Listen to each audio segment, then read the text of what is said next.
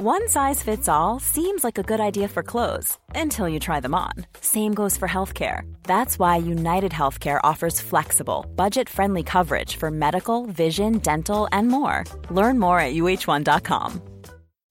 When you make decisions for your company, you look for the no-brainers. If you have a lot of mailing to do, Stamps.com is the ultimate no-brainer. Use the Stamps.com mobile app to mail everything you need to keep your business running with up to 89% off USPS and UPS. Make the same no-brainer decision as over 1 million other businesses with Stamps.com. Use code PROGRAM for a special offer. That's Stamps.com, code PROGRAM. You're listening to Cork Today on replay. Phone and text lines are currently closed. Cork Today with JP McNamara on C103. Cork's greatest hits, C103. Not a great day weather-wise, but good morning to you. 1850 333 103. Lines open. Bernie takes your calls and comments this morning. You can text or WhatsApp 0862 103 103. You can, of course, email us jp at c103.ie or tweet us this morning at C103 Cork. Ahead on the show, just returning back briefly to something we were covering on the show yesterday. This was to do with isolation and people being lonely, basically, and we hear a lot of this in rural areas. Well, this was to do with urban isolation and people who are living in housing estates and living in cities or big towns, and basically, even though they're surrounded by thousands of people and houses, they're lonely. They can be on a street with a lot of people around them, but still they're lonely. Their families aren't visiting them. Their neighbours might have passed on. New people are in the area. People are busy coming to and from work, and they just feel that there's no one visiting them. And we then heard from elderly campaigner Paddy O'Brien, who was telling us the story yesterday of a 92-year-old lady that basically was relying on her neighbours to give her warm food. She did need more services outside of the existing help she was getting from the HSE, but that help from the HSE wasn't enough. She was getting help for about 15 to 20 minutes every morning, and the food she was getting wasn't really up to standards, I suppose, because of the time frame there. But outside of that, only for her neighbours, Paddy felt that woman would just starve to death, and she needed help, and her neighbours were giving her that help. Paddy was, and others in the area.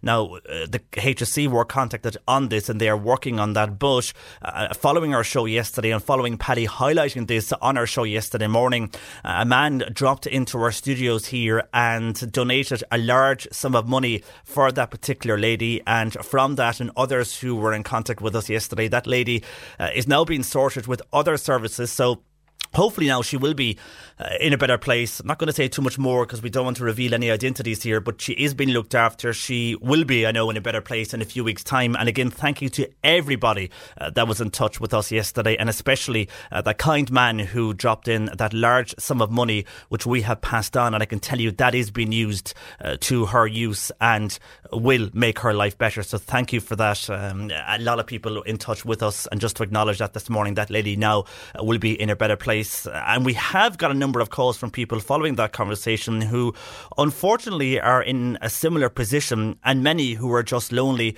or just feel they're isolated. A lot of this is going back to families not visiting their parents, which we said yesterday, especially parents whereby one parent might have passed away and you might have a father or a mother living alone. And even though the family are living far away, maybe an hour or 2 hours, they don't visit their home place for 3, 4, 5, 6 months. And when they do, they only stay there for 3, 4, 5 hours and they're gone again.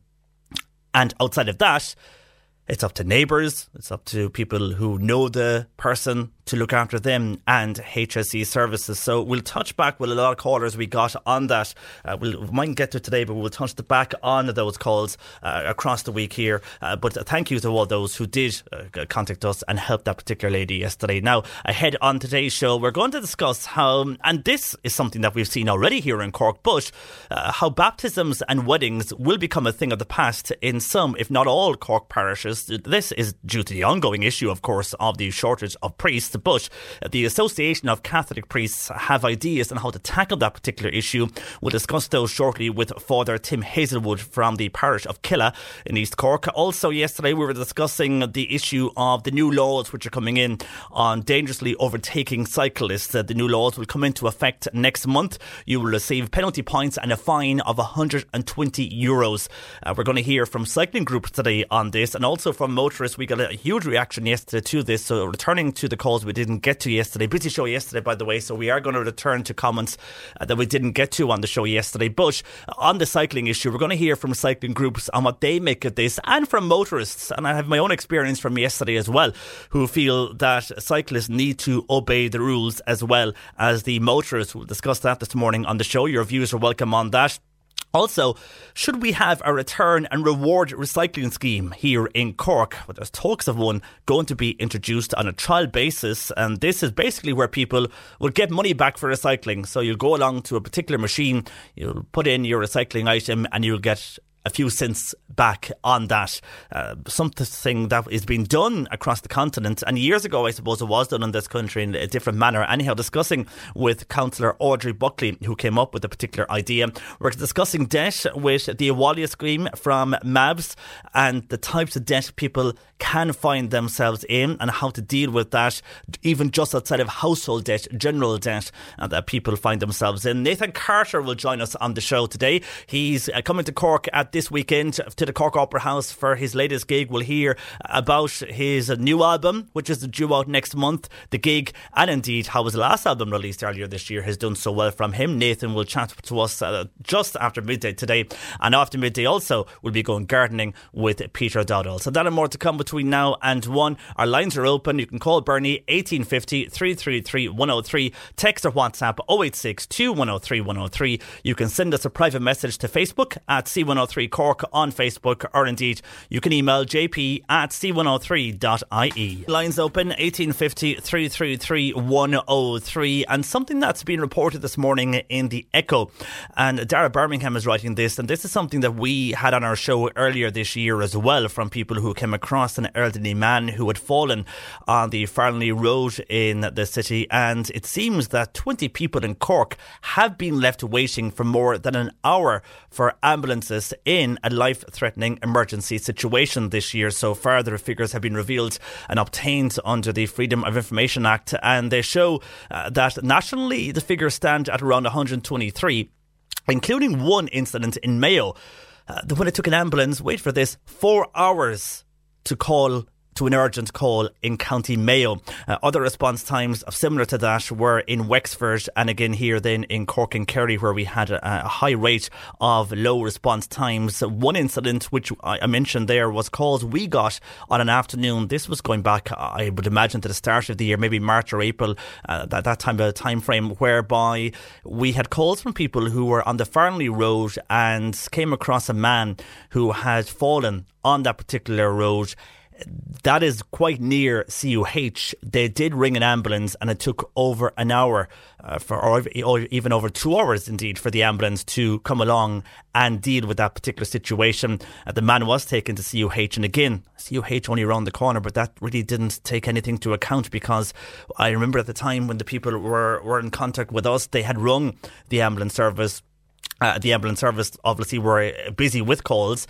They rang CUH directly, who told them that they were busy, the hospital was extremely busy, and that there was ambulances outside waiting to discharge patients, and because of that, well, you will be waiting for an hour or more.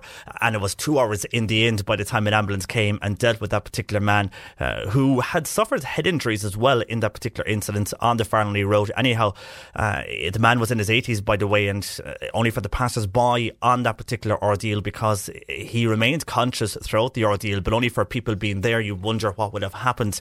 And at least the people that came on the scene could ring the ambulances, and indeed, in the end, even though it was 2 hours later, an ambulance did come. But it just shows that urgent calls, it can take over 2 hours for an ambulance to call for urgent calls here in the Cork area. And it seems that Cork, Kerry and Mayo are one of the worst timeframes when it comes to ambulances across the country. And again, That is probably due to the way it's set up. I would presume so anyhow. And the fact that when an ambulance, as we've heard from so many of those working in the emergency services and indeed in hospitals here in Cork, that when an ambulance goes to CUH, it has to remain there until the patient is actually, handed over to those in the emergency department. And if there's a delays there, well, then the ambulance is basically parked up until the handover has taken place. So that's one of the causes why we are waiting for ambulances in this country. We'll be hearing later on the show from a housing protest that took place yesterday on Patrick's Bridge in the city centre. And this is to highlight the situation, especially around Halloween, whereby those, especially children who are in emergency care, won't have the luxury of going trick-or-treating this particular year, or even have people calling to their door if they're in B&Bs, shelters, or indeed in hotels. Well, on that, An Post has come together and they're connecting homeless people. They have a new initiative set up. It's called Ireland Homeless Connected, and it's called the Shared Network. And basically, on the An Post mobile network, they're donating a number of SIM cards across the various homeless communities. It's been trialled in Dublin at the moment. And what this is doing is, for one particular user of the homeless services, Joe, he's quoted here in the papers this morning as Joe from Bray in County Wicklow. And Joe has received a mobile phone through this particular scheme. He relies on that phone, first of all, for something you might not think of, but he has to ring a hostel every evening to see if there is a bed available. So he uses the mobile phone, which he's got from An Post, to ring a hostel to see if he has a bed for the night. Also, though, he will be lost without his phone because it is reconnected him to his family, which he had now talked to his father for over 5 years, and he now talks to his mother and his father, and indeed he now talks to most of his family. So hopefully that situation will resolve maybe his homeless crisis himself if he's making contact again with his family. But outside of that, it just shows something simple as a mobile phone. First of all, it's needed to contact hostels, but what it could do, this could change this man's life now when he reconnects with his family. Anyhow, it's a new service. Hopefully it will come here to Cork as well, but it's a new service with An Post, and it's being trialled in Dublin at the moment with the homeless services in Dublin. And this is, I'm sure if you're part of the text alert groups, you're getting this text on your phones. Fraudsters are again calling using an automated system. This time they're ringing people claiming and pretending to be from Visa or MasterCard, and they're alerting you to the usual drama of that you have fraudulent transactions on your account. Now, of course, Visa and MasterCard have said they never call customers directly. They're asking people also do not download any software that you might be receiving on emails or by text to say download this so you can actually remove the harm that's been done to your account. But then, of course, if you download the actual app or answer the email, they'll look for your bank details, and that's where then you fall into their trap, giving them your bank details, and then they extract money out of your bank. So again, FraudSmart issuing a warning late last night and again this morning not to respond to these particular calls. Be FraudSmart, don't download any software.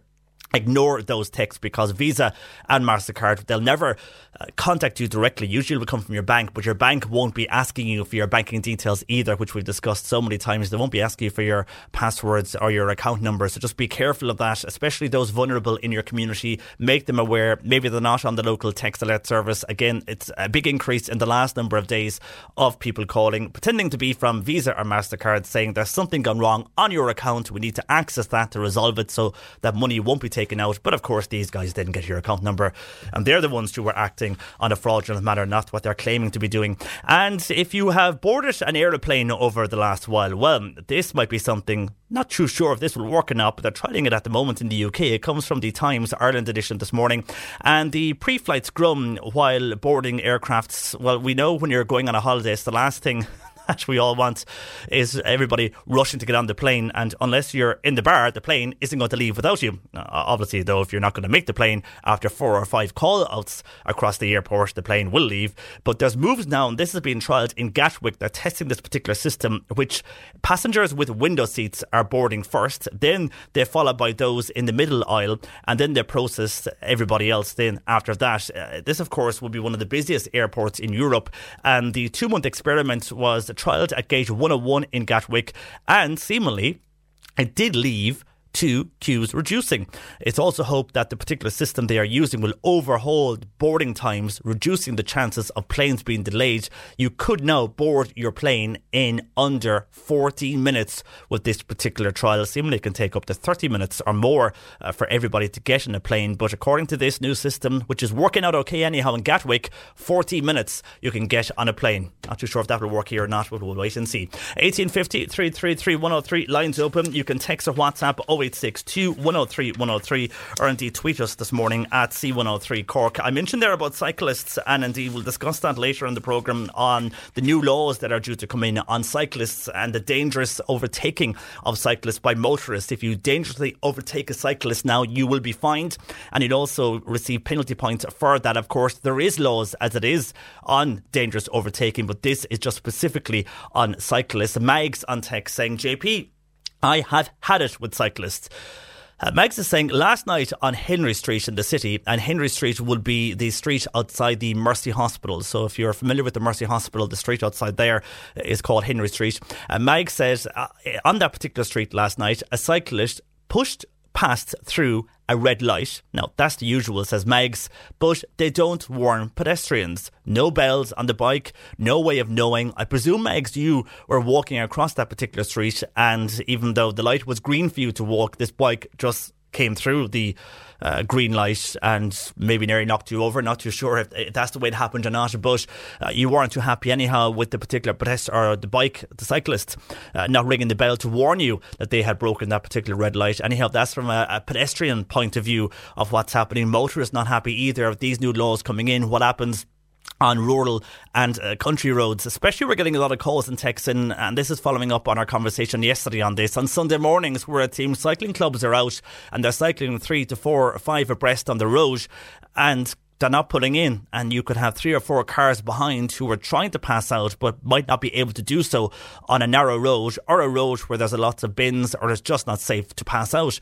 A lot of motorists are calling for fines for cyclists who do this. Anyhow, we'll discuss that later on the show. Your views are welcome though. 1850 333 103, text or WhatsApp 0862 103 103. We're going to hear next about what the Association of Catholic Priests, the ideas they have now to tackle the issue of priest numbers, which basically are diminishing across Cork and indeed across the country now. And it's happening in some areas, but at the moment it seems that all of Cork, the majority of parishes in Cork, will see the likes of weddings and baptisms becoming a thing of the past, and they'll be all held in a central location. We'll discuss that next. Cork Today on C103. Call Patricia with your comment. 1850 333 103. Now, sacraments such as weddings and funerals and indeed baptisms may not be taking place in certain parishes in the future. This is due to the continued shortage of priests. Father Tim Hazelwood from Killa joins me on this morning. Good morning to you, Father Tim. Morning, John Paul. Now, Father Tim, this is something that has come up in the show before, and people have their own way of solving this. And we're aware at the moment, anyhow, for baptisms especially, that in some parishes now, you would go along to the nearest large church and you could have 5 to 6 baptisms at a specific time. That isn't unusual, and that's the reality at the moment due to the shortage of priests in certain areas. Right, that's what parishes have had to do. And I suppose the point that we're making is, when I say we know, in the Association of Catholic Priests, and that's if we're looking short term, that's what's being done now. But fast forward down the road, just 10 years, how is that? Like, the reality is that the vast majority of people still bring their children forward for baptism. Well over 50% of marriages are still in the church. And all the other sacraments still happen, and the masses, they all still happen. And take, for instance, if whoever's listening now, if you think of the priest in your parish and have a look at him, whatever shape or size he is, in 10 years' time, what age is he going to be? And there is nobody coming up behind to replace. Like, we have one student for the priesthood. Within 10 years, there'll only be one ordination for 48 parishes. So it's not, you wouldn't want to be a genius to work out. Yeah, an ageing population, and with that we are realistically going to see smaller parishes disappearing, and everything will have to move into bigger centres and larger churches if the church is going to survive the way it is. well, that's, you say, well, like, two things there. You've said the reality, and that's what's happening in our own diocese. That has happened. You know, we have 3 parishes now: Castlemagner, Ahina, Kilnamatra. There's no priest resident. So the policy seems to be that priests will be centred in a town and provide a service outside. So a lot of parishes, their present priest will be their last priest. But the other point you made there is that if things remain the same, and I suppose what I'm involved in the Association of Catholic Priests, and we're looking towards reform, that we look forward to a new way of doing things, because just upkeeping the old means that this kind of decline will happen, and the older men will be asked to do more and more work.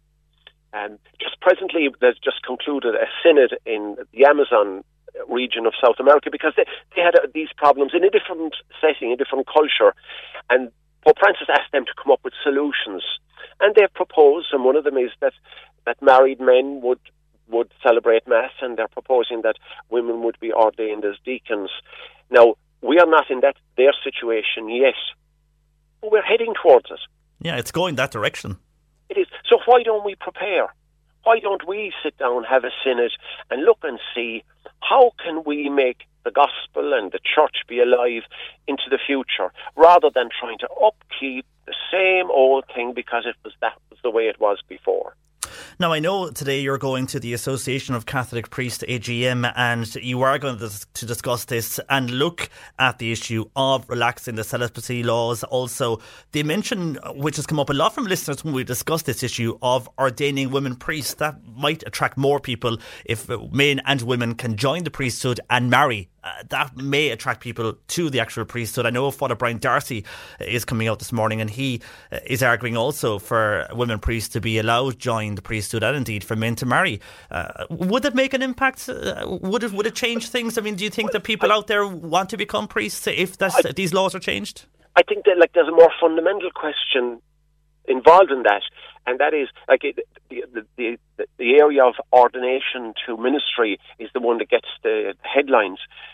But women should be part of, at every level within the church. Women don't have access to most of the decision-making areas of the church. So, but just by ordaining won't change things. There's a fundamental change in attitude and outlook needs to happen. And Pope Francis talks about clericalism. It's a private boys' club where we exclude women at every level. So thinking needs to change completely. And I think whether marriage or the ordination of women happens or not, if the other doesn't happen, well then it's a waste of time. And like a lot of women have spoken about how they are excluded. You know.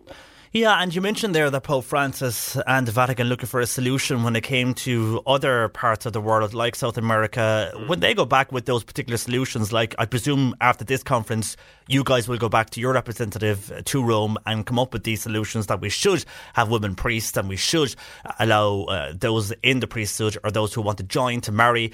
Are they taken on board, or is it just becoming a talking shop where you're fighting for this and you know what needs to happen, but if they're saying no the whole time, well, the whole thing is going to fold up?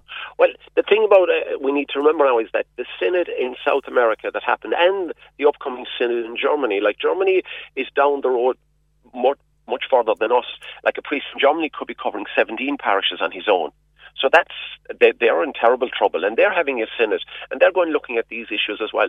But those synods were instigated by Pope Francis. So he asked them to look at their situation and to put forward solutions. So that's the difference. So is he going to say, okay, you had your synod, you're not going to listen? You know, like I believe that he will listen. He asked them to do it, and it will happen, I believe. You think that in time, what we're saying will go ahead, women priests and indeed priests allowed to marry? I'd say, like what they were proposing in South America, that men who are working, married men who are working within the church and who are leaders in church communities in different areas of South America, that they would be ordained. And I think that will happen sooner than later. I think very soon that will happen. And I think if the movement continues, I think the ordination of women as deacons, I think, could happen shortly. But again, I would go back, especially here in Ireland, our own present setup is that, like in the parish I work in, if women weren't, women run the parish. Like 90% of what's done within the parish at every level, it's women are doing it, and they're excluded then. But if they allow this to go ahead for the regions we're talking about, surely if they allow women deacons elsewhere in the world, they will have to implement it here as well. Yeah, you're right. It's the beginning of change, I think. And with all this change, then, does it make your position in the church more exciting that you are going through change? And even though with more, if they allow these laws to change, you will have newcomers into the church. It might not be enough to keep the existing model going, but it will be a change. Is that exciting then for you to see a new level of the church, even though you will have some parishes who will have to merge still in this country? Well, change it's how you look at change. I think a change is exciting if we're ready to embrace it. And I think that where the difficulty is going to be that there are a group of people who, and I can understand it because change is frightening as well, who don't want anything to change. This is what we grew up with, this is what we knew, this is what we think is right. But maybe it isn't, because it's in decline everywhere nearly, and if we believe in the Spirit and God's Spirit working, well then we trust the Spirit and we go with it and help it to grow, but there's going to be resistance also. So some people don't want change. But those who resist, where they be in Rome or they're just your standard Catholics on the ground, if they resist, they won't have a church to go to in 20, 30 years' time because the priests won't be there. Well, I think a lot of what I hear is this cant, that we will be smaller and we'll be a better church and all that kind of thing. But that can't continue. Well, that's a very exclusive, and it's a kind of it's inward looking, whereas I think what Pope Francis wants is that we all come together, all our different views and opinions, and from that that the Spirit will inspire us to find a way forward, which I think is exciting. And what do you say to those who will say, well, your numbers are dwindling anyway and everybody isn't going to the Mass like they used to back maybe, let's say, in the 90s, where you'd have huge crowds in churches. It's a different looking church than now, and people will say, well, we don't need all these parishes anyhow, so let's leave things as they are and change them slowly. I mean, would you agree with that? It's the type of attitude that the church is changing and that less people are going to Mass now, and that can be said as well for Church of Ireland and other services. Well, it is changing. We can see that. That's changing. But it's about us within the church, and how do we respond? Do we just let it decline? Which I think is, and it will decline. The structure will decline. But if we believe in the Spirit won't decline. So it's about allowing the Spirit to move and to create what's coming. And I think what Pope Francis is doing, I think it's exciting. I think it's what Vatican II had said so many years ago, but it wasn't allowed to happen. Do you think out of all the popes, he's the one to make it happen? Well, he's doing his best. He's facing a lot of opposition, and he's trying. I think it's exciting times, I think. Well, on that, a lot of people agree that a priest should be allowed to marry. A lot of WhatsApps and texting to us, one from Audrey saying that she feels all priests should be allowed to marry and you should have women priests in the church.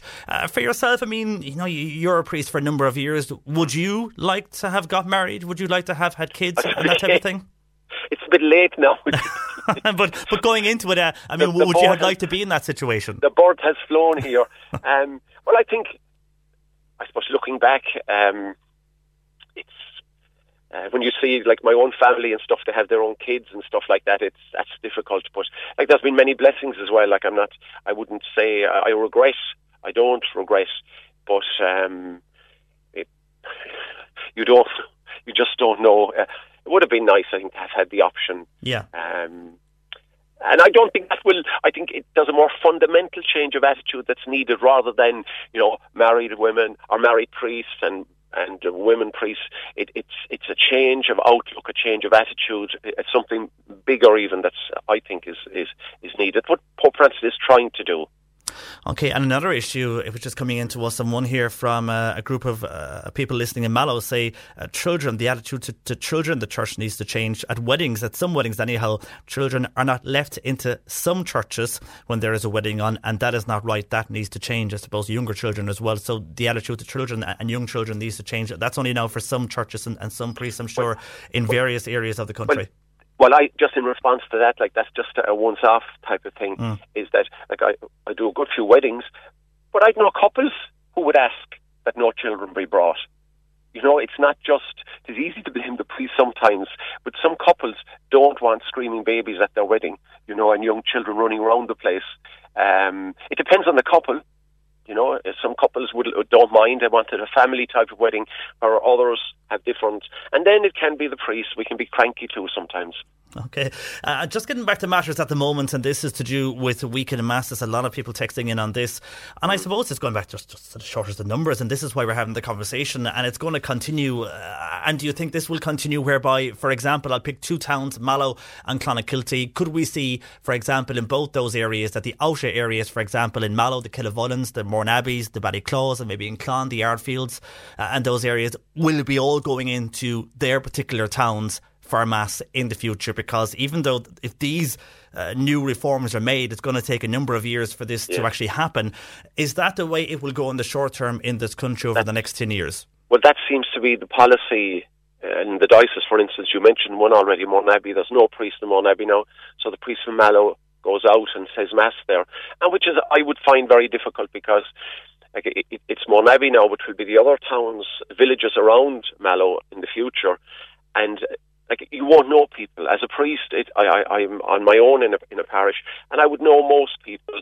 And when there's a funeral, or if there's a wedding or baptism, there's a personal link, a contact, and that makes it for me a lot more meaningful.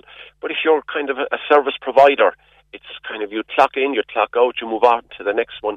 That's going to be very difficult for priests and for people as well. Yeah, you're losing the personal contact, I suppose. And even you mentioned weddings there, we spoke about. Most weddings you would have seen a number of years ago, the priest would come to the meal afterwards, he would stay, he would chat to everybody at the actual service afterwards. But that doesn't happen anymore now, because the priest could be doing a funeral that evening.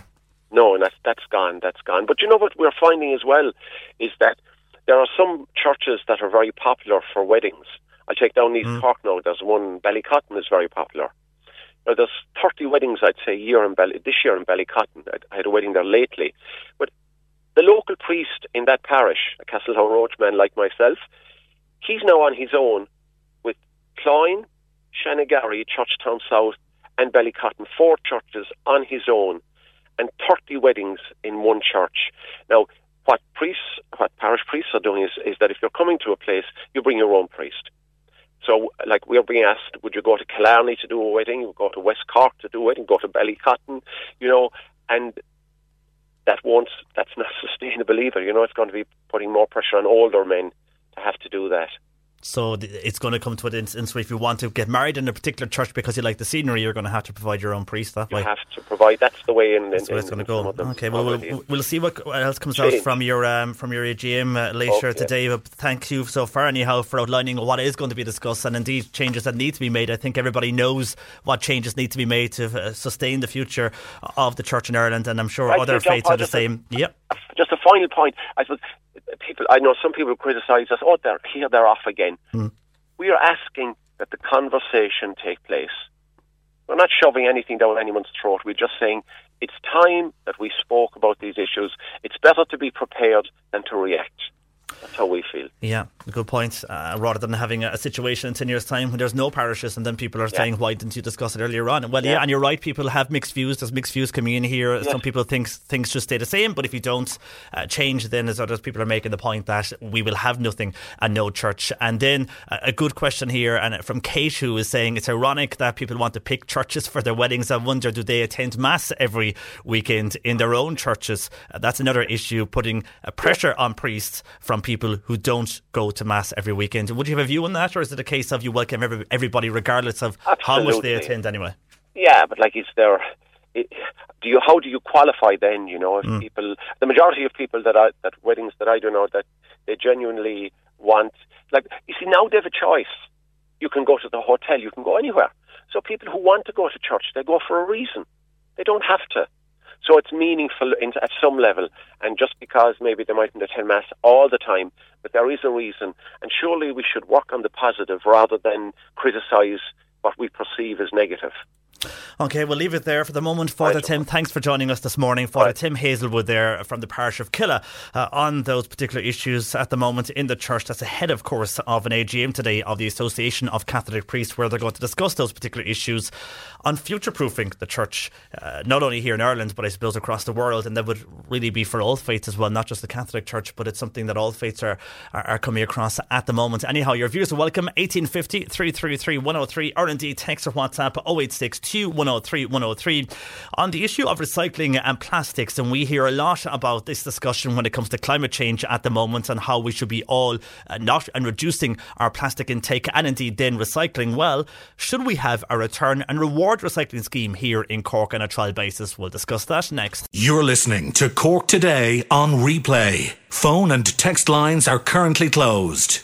Cork Today on C103. Text or WhatsApp Patricia with your comment. 0862 103 103. A return reward scheme for plastic and glass bottles along with cans should be introduced in Cork on a trial basis in a bid to encourage us all to recycle. Crosshaven Fianna Fáil based councillor Audrey Buckley joins me on this. Good morning to you, Audrey. Good morning, John Paul. How are you? I'm fine, thanks. And this is something that you've come up with yourself on this. Just first of all, how would this scheme actually work?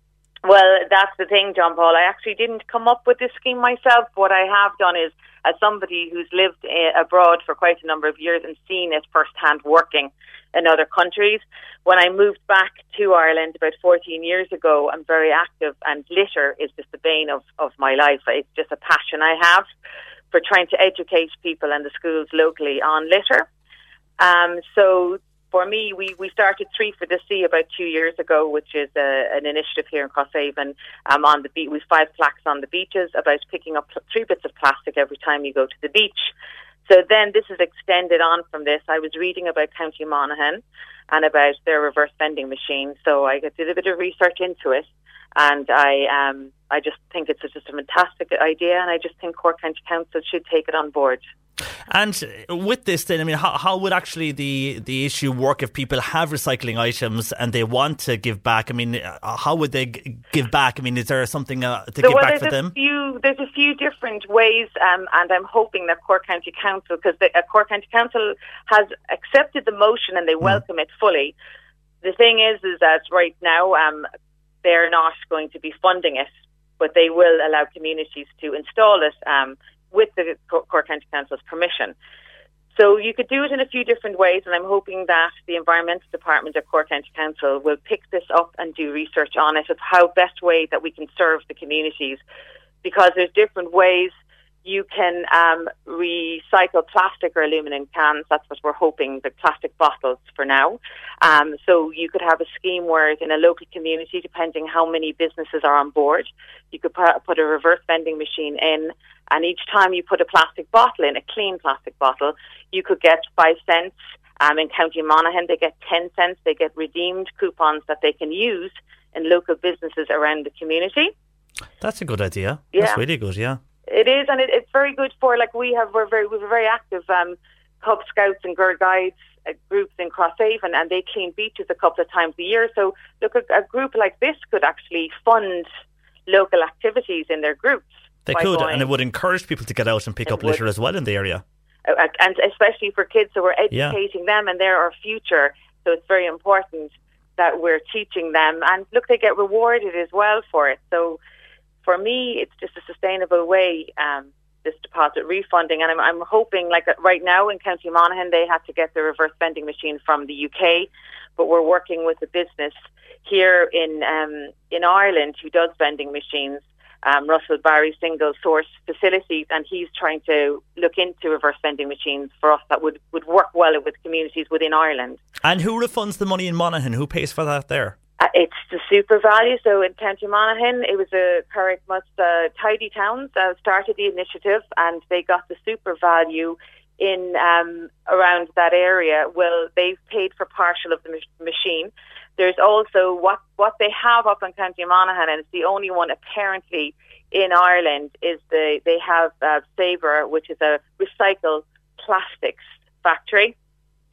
So they come in, the council up in County Monaghan would pick up the plastic bottles. And I was just speaking to Rita from Sabre, I think she's one of the workers in the factories who's in charge of the scheme there. She told me this weekend in a small community village up there, they collected 1,800 plastic bottles. That's a just huge from number. This weekend. So people are driving to the area with their clean plastic bottles, and they're redeeming their funds, which is amazing, you know. And is it the same sponsors will pay back the money when people put into the machine and get the 10 cents back? Is it SuperValu and other businesses pay back? It's exactly. So other businesses will redeem it. Like the way you go into Dunn's and you get, you spend €50 and you get a €10 coupon. The same kind of initiative. It is, yeah. But I think more children are actually doing this and saving up for things, and I'm sure, hopefully, if this takes off here in County Cork, I'm sure a lot of businesses will be on board. You've no idea how many calls already I'm after getting from so many retailers saying we want to be involved in this. How do we get involved?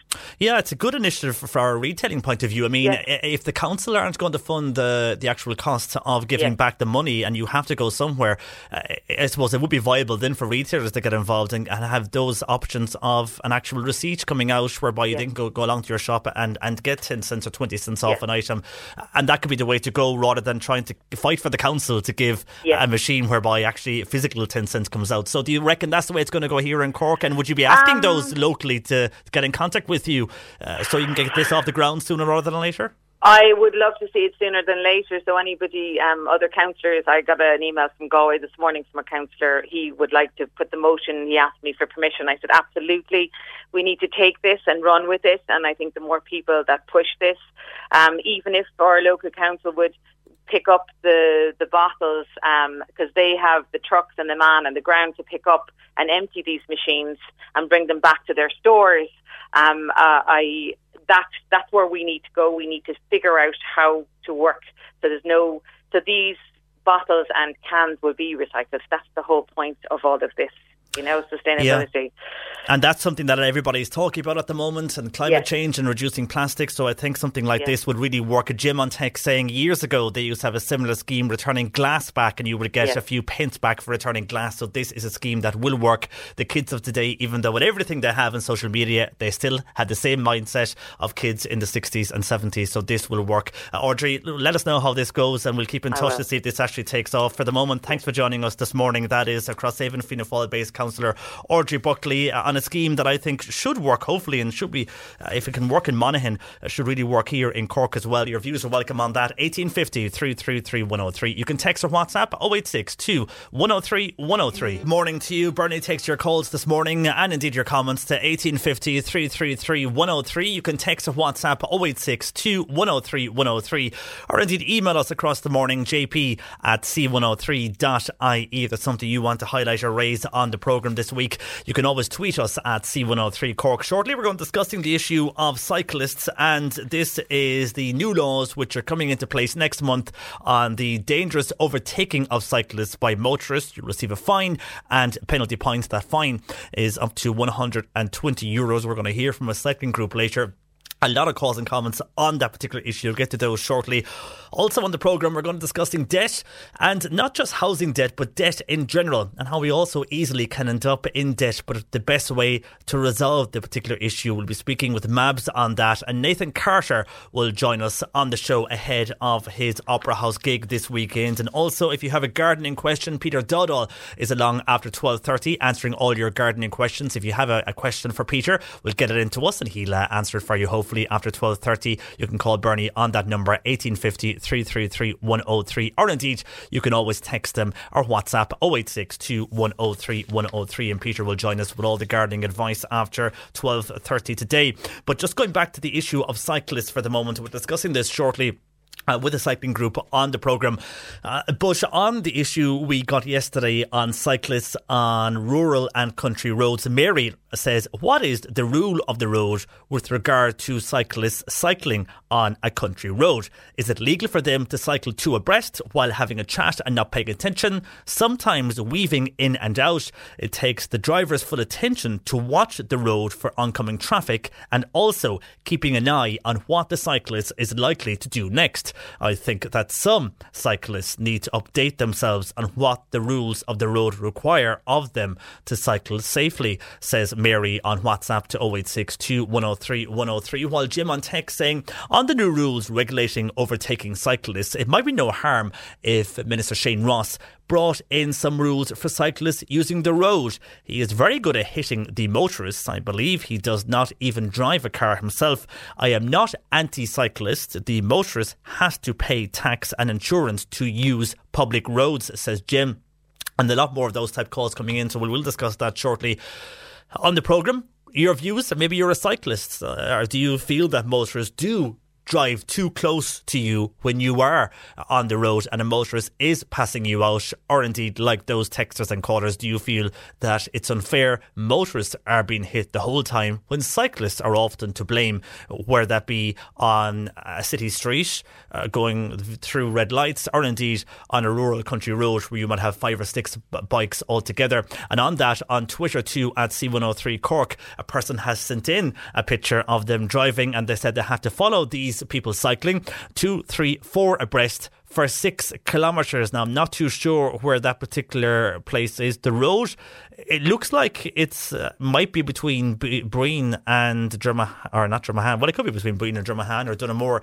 It could be a total different road outside of that as well, but that's where it looks like it was. Anyhow, this particular person took a photograph, and this person wasn't driving because it's clearly taken from the passenger seat, but there's a car in front of them, and then there is at least 8, 9, 10 bikes all cycling on the road, and the cars are behind them. And this person is asking, where do the laws stand for the motorists on this, when we had to follow these particular cyclists again 4 abreast roughly, with about 10 cyclists together, and they had to do that for 6 kilometres. Very frustrating for that particular driver who tweeted us in that particular picture. So your views on that are welcome.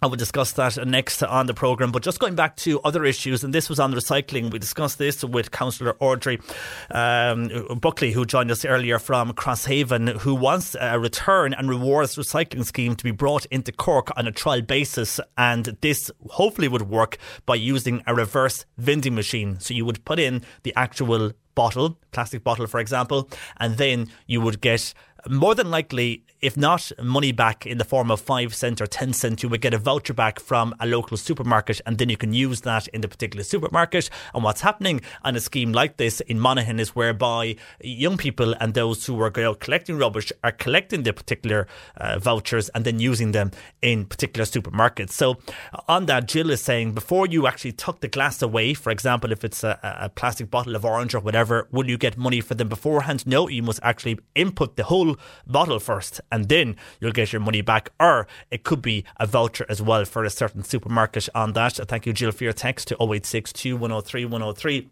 And discussing earlier on with Father Tim Hazelwood from Killa, and this is the head of the Association of Catholic Priests having their AGM today, and how to deal with the shortage of priests in not only here in Cork but across the country, and what is likely to happen. And many now campaigning for the ordination of women priests and also allowing existing priests to marry, and that would, some feel, attract more people to join the Catholic Church. Well, on this, a texter saying, all this talk about church changes, back in the day when we were stuck to the old ways, there were loads of priests. It's only since the changes started that there has been a decline in ordinations. It goes to show a return to basics is the answer. For a start, since girl altar service have come, what about the boys not going now on the altar? Where are the boys going to get the call if they aren't at the altar from an early age, says that particular texter. So I'm not too sure if you're against a girl altar service, or do you feel that there should be more of an encouragement for boys? Usually, if you're at, actually, you would see a decline totally, actually, in altar service if you ever go to a particular service or mass. But with that in mind, you would see a boy and a girl most times, or else maybe two girls or a boy. So I don't know, has that made a difference? Would you agree with that, Texter, that allowing girl altar service, that boys are not on the altar enough, and that's one of the reasons why there isn't people going into the priesthood, because boys aren't on the altar from an early age, so they can't get the call, according to that particular texter. Also, Anne says, I walk 3 miles to Mass when I was young, and I am now in my 60s, and we still go to Mass, and we know exactly what we do when we go to Mass, and we never know when our Lord will call us, says Anne. So Anne, still a Mass goer, and when she was younger, walking 3 miles to Mass. And another texter saying, until the church relaxes the rate structure and makes the services more appealing to the younger generation, attendances will continue to decline. This needs to be addressed urgently, as these children will be the future congregations in churches. At present, there are very few attending Mass once they have made their first Holy Communion, while Kieran says the church does need to change and modernise. Some of the sermons from some priests go on too long, while Kieran feels the younger priests can be a joy with short to the point talks rather than going over the Bible and preaching. That's where they need to change. What turns me off going to Mass, says Kieran, is knowing that a priest will come out and give a long sermon on something that means nothing to me. Some priests then, younger, according to Kieran, make sense and goes on for 3 or 4 minutes, but they don't overdo it, says Kieran, and that's why we need a change in the church to make it more relevant to today's society rather than quoting the Bible, which, according to Kieran, he says has little relevance to today's world. And PJ in Cork says it's very encouraging listening to Father Tim Hazelwood. He's very honest and an example of what a servant of the faithful should be, says PJ in Cork on text 086 2103 103, while John in Skibbereen says, well, we have 2 of the best priests ever in the parish. They are good for young and old. They have a very broad-minded approach to most things, and they are bringing young people back into the church, says John in Skibbereen, naming the priests as Father O'Donovan and Father Kelleher. So well done to them, bringing young people, according to John, back into the church in Skibbereen. And on a total different issue, and this is to do with what's happening in Cavan.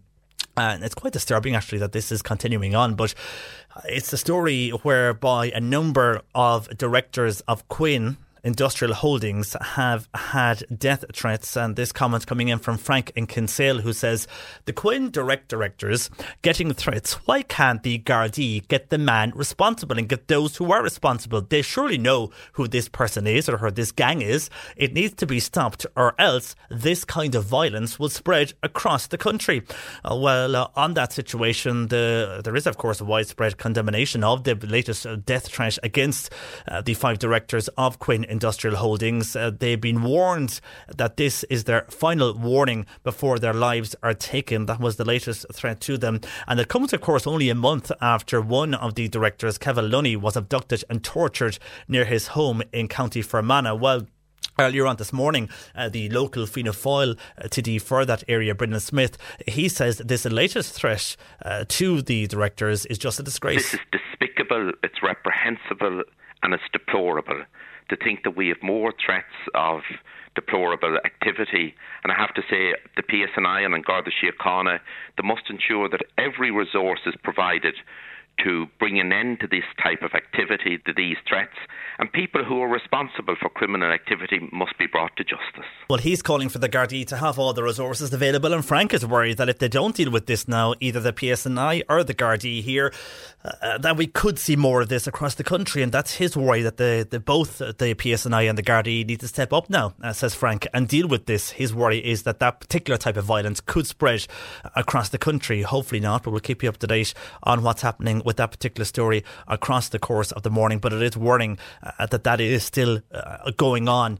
And maybe in border areas, but if something happens in one area, people always worry about then kind of an effect that will run across to other areas of the country. Anyhow, we'll keep you up to date on that particular story. And a lot of texts in asking regarding the shoebox appeal. This is something we spoke about on the show a few weeks ago from Team Hope, who are collecting a number of items for those in countries whereby they'll donate them to certain poorer countries and bring them to them, and people can fill a shoebox with various items. We discussed it a few weeks ago on the show, but a person in Bantry says, I would love to know where I can contribute to the shoebox appeal. Where is my nearest collection point? And also a text in from Charleville. Well, for Bantry, you can drop off your shoebox to the Bantry Tire Centre. They're on the Glengarriff Road in Bantry, or indeed for the listener in Charleville, you can go along and drop your shoebox to Noonan's Toy Shop. They're on the main street there in Charleville. And if you want a list of all the various towns in Cork that are collecting the shoeboxes, if you just Google Team Hope shoebox collection, that's the easiest way. If you Google that or use whatever search engine you want, and you'll get the website there, and that will give you a link to each and every town. If you have online, you're able to go online. That's the best way to do it, to get each and every town. It will tell you and show you where you can donate your shoebox for this year. Well done to everybody who is donating this year as regards Team Hope's shoebox appeal. 1850 333 103, lines open. You can text or WhatsApp 0862 103 103 or tweet us across the morning at C103 Cork. Next we are discussing that issue of these new laws which are coming in next month on overtaking cyclists and motorists receiving fines or penalty points, indeed, if they decide to take over a cyclist, but they do it in a dangerous manner. We'll discuss that next. C103 Jobs. And job opportunities today include an apprentice plasterers and labourers are wanted for C. Moynihan and Sons, plastering contractors in Knocknagree. Contact Connie on 087 2595 883.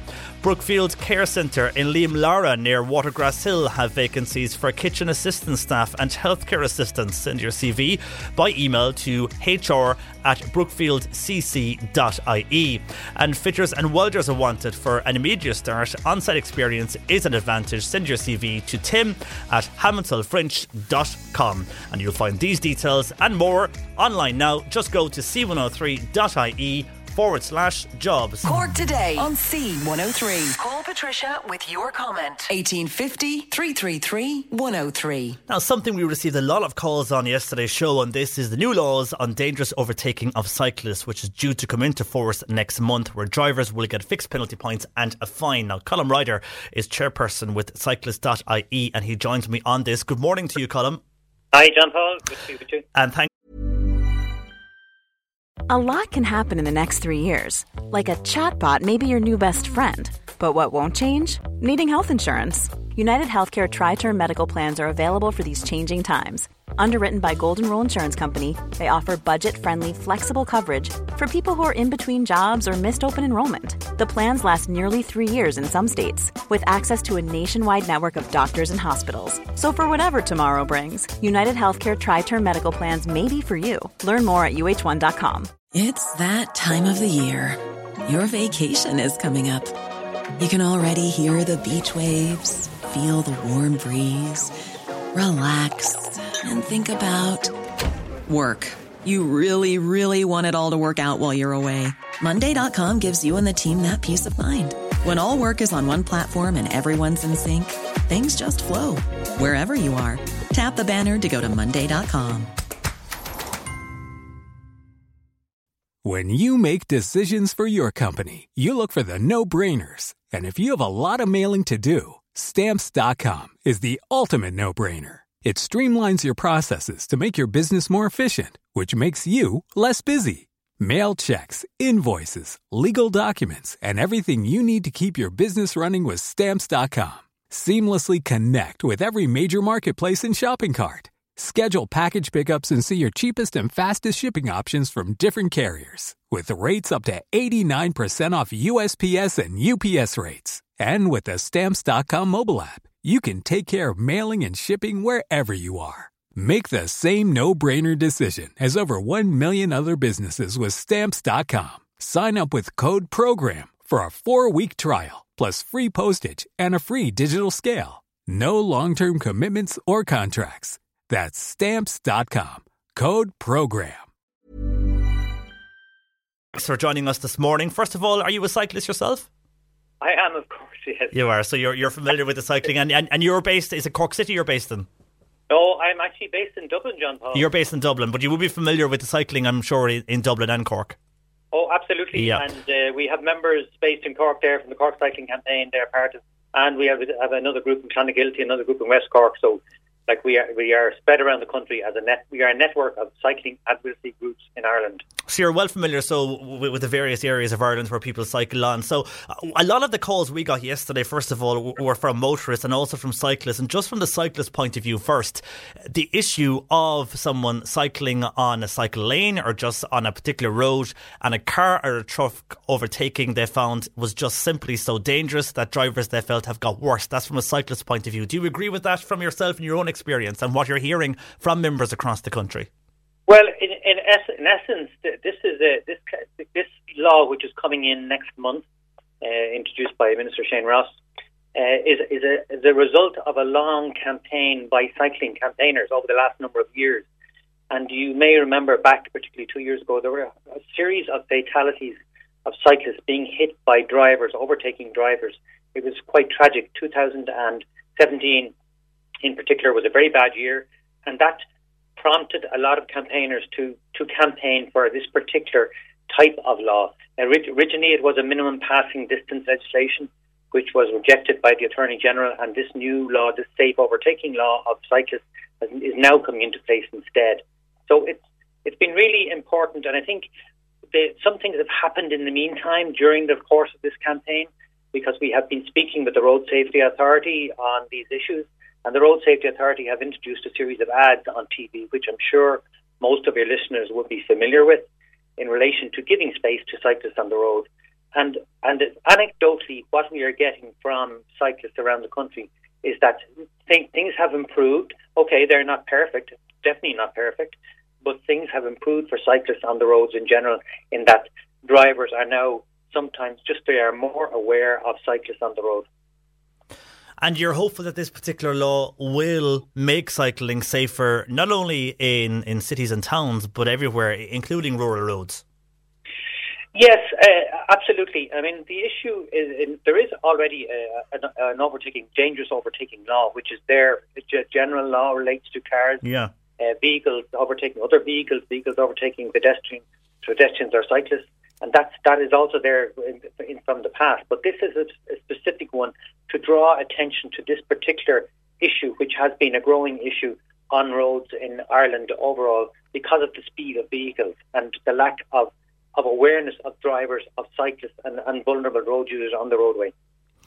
And from a cyclist point of view, a text or WhatsApp in here from Jackie, who says, I'm a keen solo cyclist for years. I moved to Mallow 5 years ago, brought a bike with me, but after a year I sold my bike as I found cycling in Ireland simply too dangerous. I go to spinning classes now, which are much safer, says Jackie. And I've got more calls from people who are living in city areas who feel the same, that it's great to have cycle lanes, but then cycle lanes end and it's too dangerous. So do we need to look at how we provide accommodation for cyclists on our roads as well, without always blaming the motorists?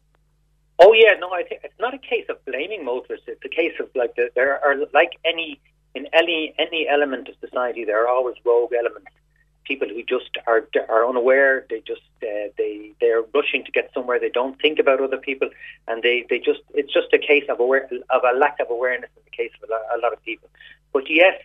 There is a big move by I have to say, the Department of Transport, by local authorities, to improve cycling infrastructure nationwide, and particularly obviously in urban areas, but also, as you might be well aware, in relation to greenways and the building of greenways between towns, between different sites, different areas of interest, so that people can get out on their bicycles or walk, for that matter, as well, and use the fresh air, do it safely, free from traffic. Yeah, and with that in mind, we're bringing cycling, and you mentioned there the Department of Transport, they are encouraging everybody to leave the car at home, to use public transport and to use cycling lanes as well and get on the bike, and that might be well and good for if you're able to do that.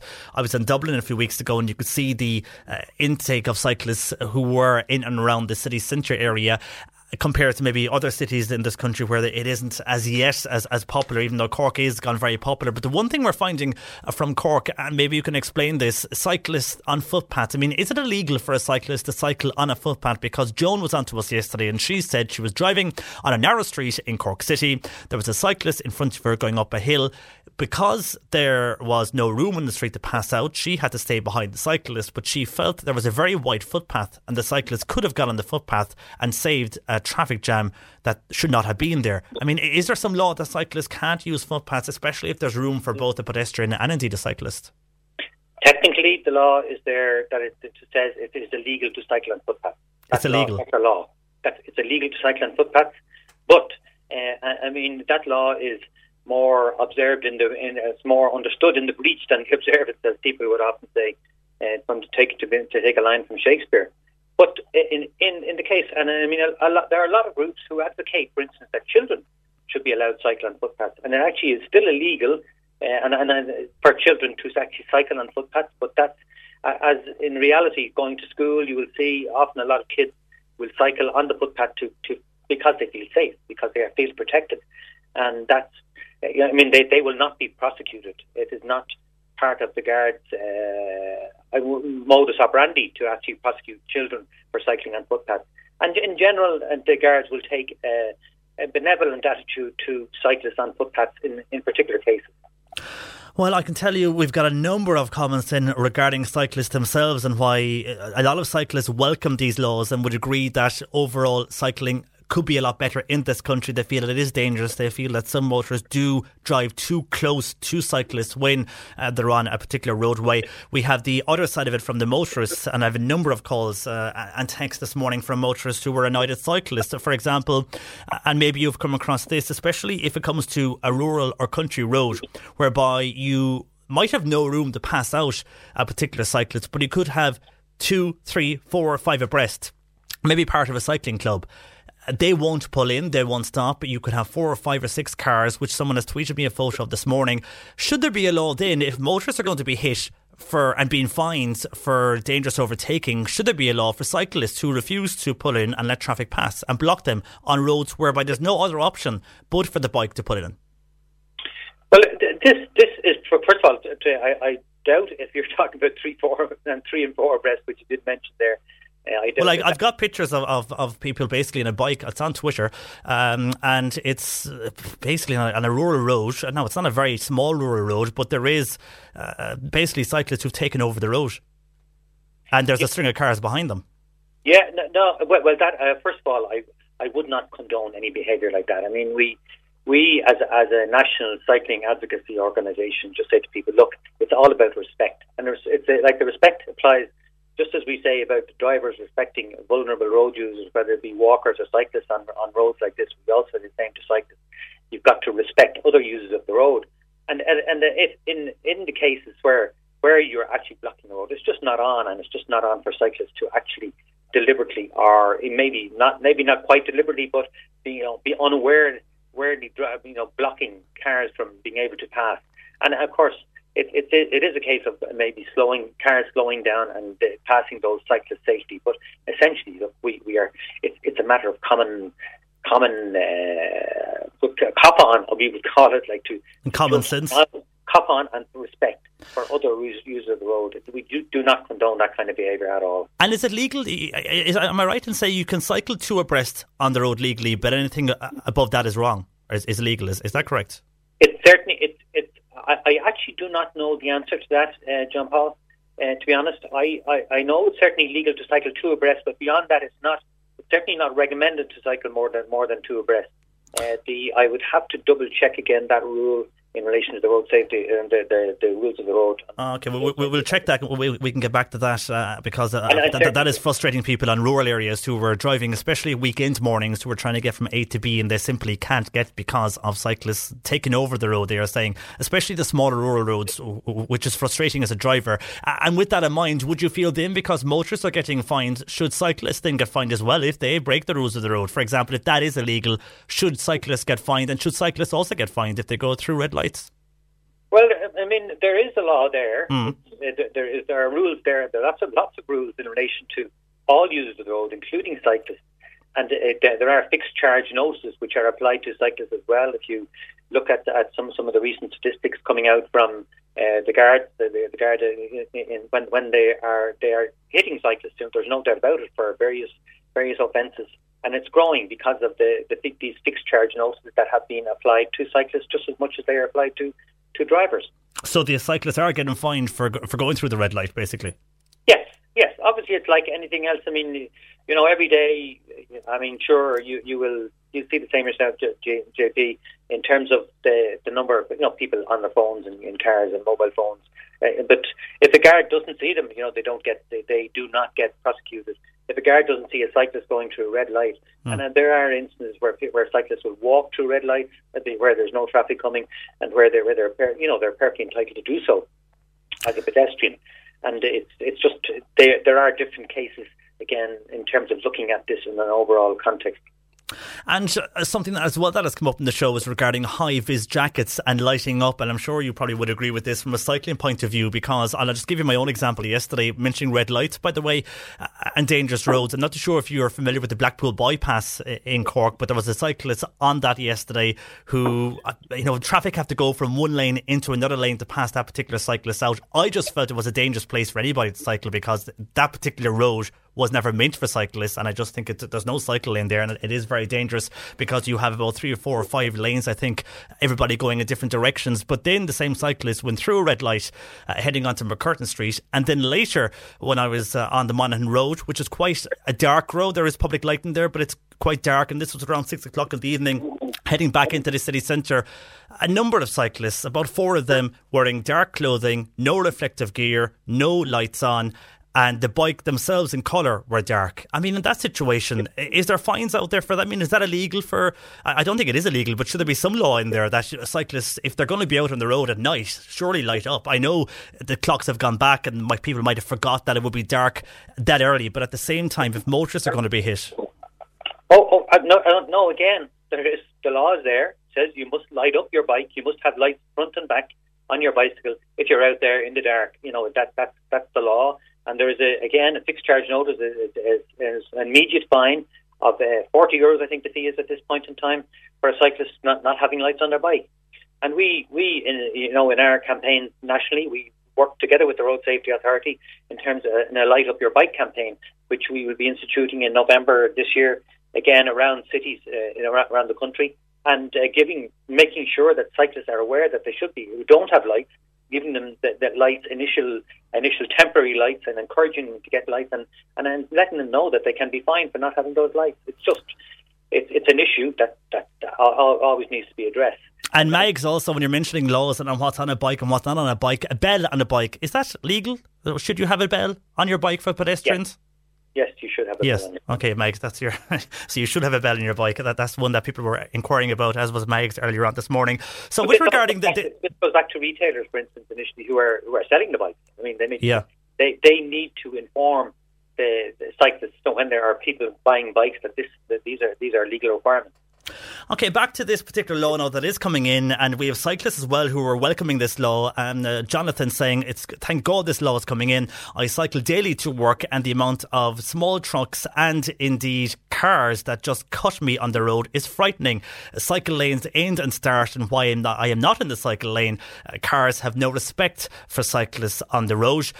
So with that in mind, it seems from cyclists that it's the smaller trucks and motorists are the worst. How would this be enforced? Though you're mentioning there about red lights and cyclists going through red lights and some of the stats from the Gardaí, but do you really think that this will be policed when we have a number of road traffic incidents on our roads that aren't policed at the moment?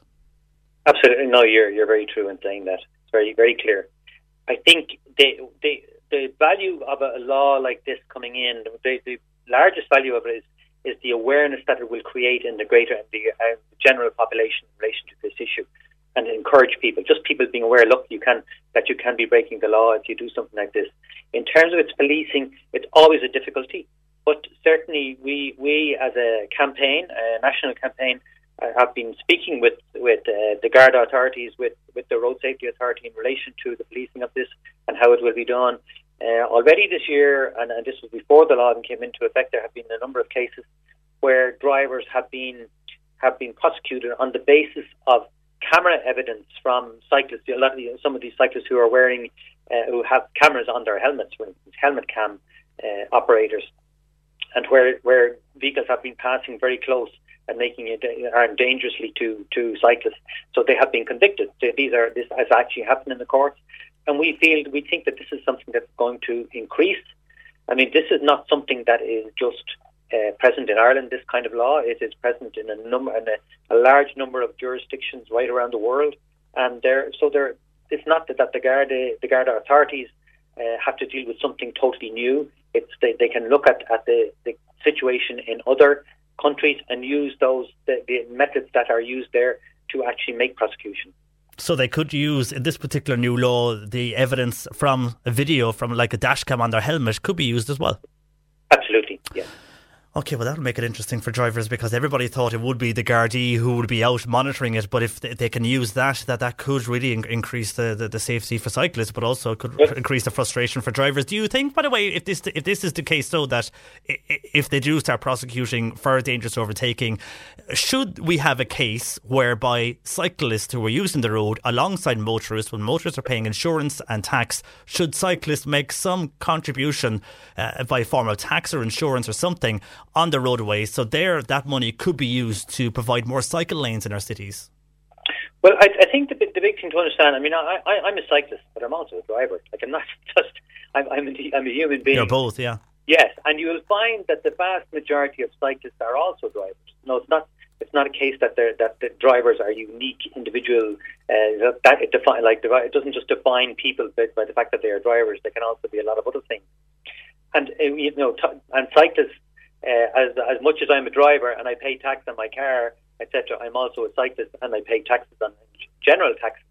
But also, I mean, it has to be recognised that people who do cycle are benefiting the economy from lots of different points of view. We are not consuming oil products. We are not polluting the atmosphere. We're not adding to the carbon footprint of the country. There are lots of positive reasons why people should cycle more, and rather than get into a car and use their own private transport in that way. So the benefits that cyclists give to society need to be recognised and need to be understood. And when people talk about taxing, I mean, it's not, as I say, as a car driver as well, I'm also paying those taxes that is. And as a car driver, you are seeing bad drivers as well from that. But from a cyclist point of view, with this particular law coming in now, have you had a near-death experience, more or less, on a bike from a motorist because of them overtaking you or driving too near you? I have to say I have. Unfortunately, I have. It does not happen too often. And it has, I mean, I've had my handlebars clipped by mirrors in a car. That's how close, I can tell you how close they're coming. And luckily enough, I mean, I was sent into a wobble there just a short while ago, a number of months ago, and luckily enough there was nothing inside me, or I didn't no heavy traffic around at the time, and I was able to steady myself. But these kind of things happening, that it's like a warning. Unfortunately, a lot of the drivers that do overtake at speed and do overtake close by often tend to be public service vehicle drivers. I'm talking generally about taxis. That they're worse, is it? We have asked we as our Cyclist.ie, the Irish Cycling Advocacy Network, have asked that look the whole issue of taxi drivers and their certificates be looked at very closely in terms of driving licence, that they undergo what they call a CPC, a Certificate of Professional Competence, which is also a certificate that lorry drivers have to undergo. And that we feel that taxi drivers need to be certified in this kind of way to ensure that they are fully obeying and they understand the rules of the road. Okay, well, we could talk to you all day, Colm, on a number of calls and comments coming in, but I have to leave it there for the moment. Thanks for joining us anyhow this morning. That is Colm Ryder, a chairperson with Cyclist.ie. Your views are welcome on cyclists on the road and motorists on the road, and both sharing the roads. Your view on what you have come across over the last number of weeks on your roadways. I gave my example there earlier, driving through the city centre yesterday. What's yours? Let us know. A number of them are in, especially to do with rural roads, which indeed Colm has condemned and said that should not be happening cyclists, especially we're getting calls in on weekend mornings, holding up traffic on rural roads, country roads where you can't pass out. You might have, and the examples are coming into us by photo via Facebook Messenger and indeed on Twitter. You have 8, 9 or 10 bikes in front of cars who are not pulling in, and the motorist just has to stay back. But he's condemning that particular behaviour, but it is happening and it shouldn't be happening, but it is. Anyhow, those calls and more, we'll get to those shortly. Keep your views coming on cyclists and motorists. 1850 333 103, text or WhatsApp 086 2103 103. We're discussing the issue of debt around the Wally scheme from MABS next. You're listening to Cork Today on replay. Phone and text lines are currently closed. Cork Today on C103. Text or WhatsApp Patricia with your comment. 086 103 103. And we'll continue our discussion on cyclists after midday, but let's turn now to the issue of debt. And every Wednesday we discuss the issue of home debt and people, how they can get in trouble with their mortgages via the Awalia scheme with MABS. Well, Donal O'Mahony joins me from MABS. Good morning to you, Donal. Good morning. And Donal, I suppose while we were discussing the home and mortgage situation over the last number of months, something that also causes problems is people in general just having problem debt, and that can lead overall to a problem as well with their mortgages. But just people who might find themselves in debt, maybe with a car loan or something else, how they can deal with that. And let's just discuss the type of debts first of all that people find themselves in. Yeah, well, you're correct. There are a plethora of debts, of personal debts that people can manage to accrue. Just to run through them, as you mentioned, the mortgage arrears situation has been well covered in recent weeks. But people have personal loans from banks, credit unions, people run into arrears with their utility bills like electricity and gas. People accumulate credit card debt. We're all familiar with that. People go into arrears with their rent, which is, a crucial area nowadays given housing situation and all of that. People are landed with court fines that sometimes they find difficult to make the payments, and there's ways that can be dealt with. People use catalogues as a source of credit for buying goods, and they can run into debt there.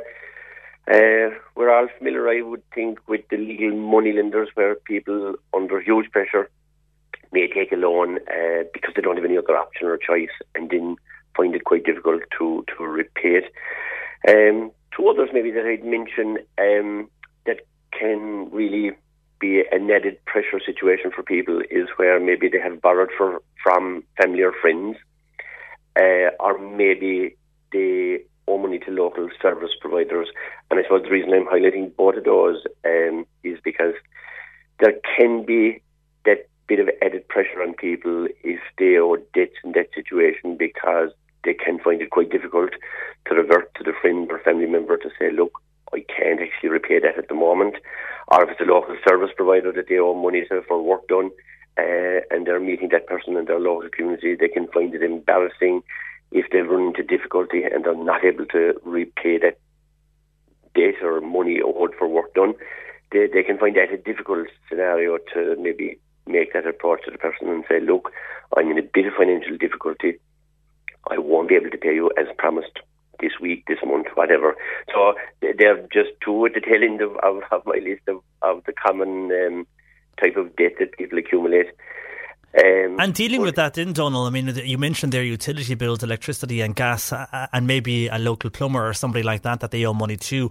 We get a lot of those calls here as well, and they look for help on how to deal with that situation. In MABS, there is a situation where they can call into you face to face, and a lot of people will say they don't want to do that, they're embarrassed, but it is confidential, and they can call in and you can work through with the utility company to see what you can do for them.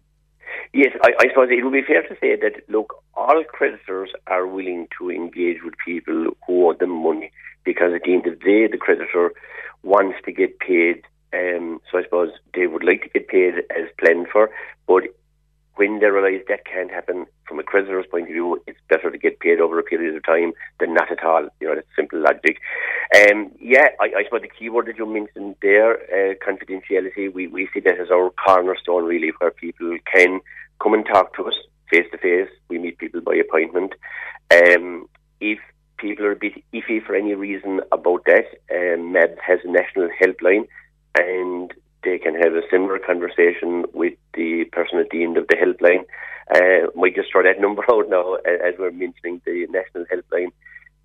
All MABS numbers begin with 076 107, and the helpline is that number 076 107 2000. But if they take confidence maybe from speaking with someone on the helpline will offer to refer them to a local office here in North Cork, to ourselves in Mallow or Charleville.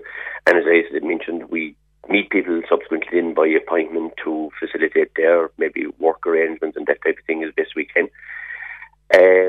And even there, while we sort of covered the geographical area of North Cork out of Mallow and Charleville, all MABS offices are flexible. In other words, look, if somebody from the Mallow area or North Cork area feels more comfortable going to Cork City, that'll be accommodated, and vice versa, and that happens on a continuous basis. So while we have an outline of a geographical area from our point of view at North Cork, it doesn't mean that we've strict boundaries or anything from a geography point of view.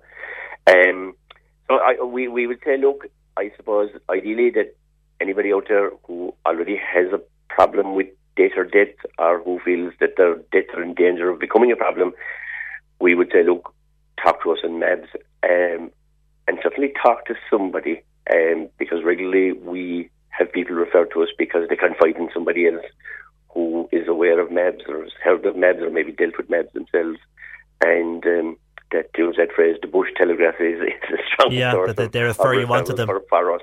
Yeah. And what about a situation then whereby you have helped people? I mean, do you have success in dealing with, for example, utility companies? Because what I always find is when we refer callers here to our show to MABS, the first thing they will ask is, will they actually help me? And I presume over the years you've had a lot of success in dealing with bills and getting it paid and making arrangements with a particular electricity company or gas company. Yeah, we do, and we're at a stage now where there's, as we call it, a protocol in place between the utility companies and MABS. So when we contact the utility company on behalf of somebody, they will give us some time to work with our client to see what type of approach can be taken, what resolution can be found to deal with the arrears. So I suppose, yeah, if people do come to us before disconnection or something serious like that happens, we can buy a bit of time, to use that phrase, from the utility companies.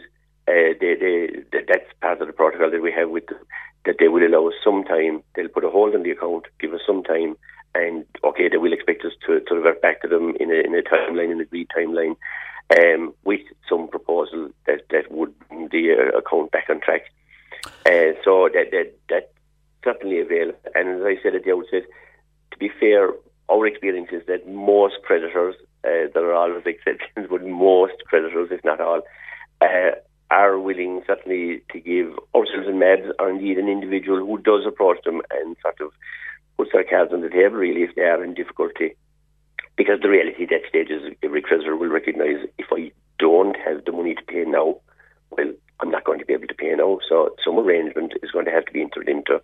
Yeah, so they can actually get through this and never be embarrassed. That's the big thing, because the creditors will understand, and indeed yourselves at MABS will understand as well. Donald, for the moment, thanks for joining us on that. It just shows a different type of debt and how that can also relate to your home if you get caught up in debt in other services, like with a friend or like with a utility company. Thanks for joining us this morning, Donald. Thank you, Donald. That is Donald O'Malley there from MABS in North Cork. Of course, you can contact MABS in their various offices. First of all, the national number which Donald gave there, it's 076 107 2000. Their offices in Cork here are based in North Main Street in the city, in Mallow, in Charleville, and also you can contact them in Dunmanway as well, and they have other outreach offices. But if you want to contact them on phone, the best number is 076 107 2000 for MABS if you have a query for them. 1850 333 103, lines open. You can text or WhatsApp 086 103 103. A number of of people texting and calling us asking motorists to light up, to put on your lights if you're driving this afternoon. I know it's 12 minutes after midday, but it's quite dark out there.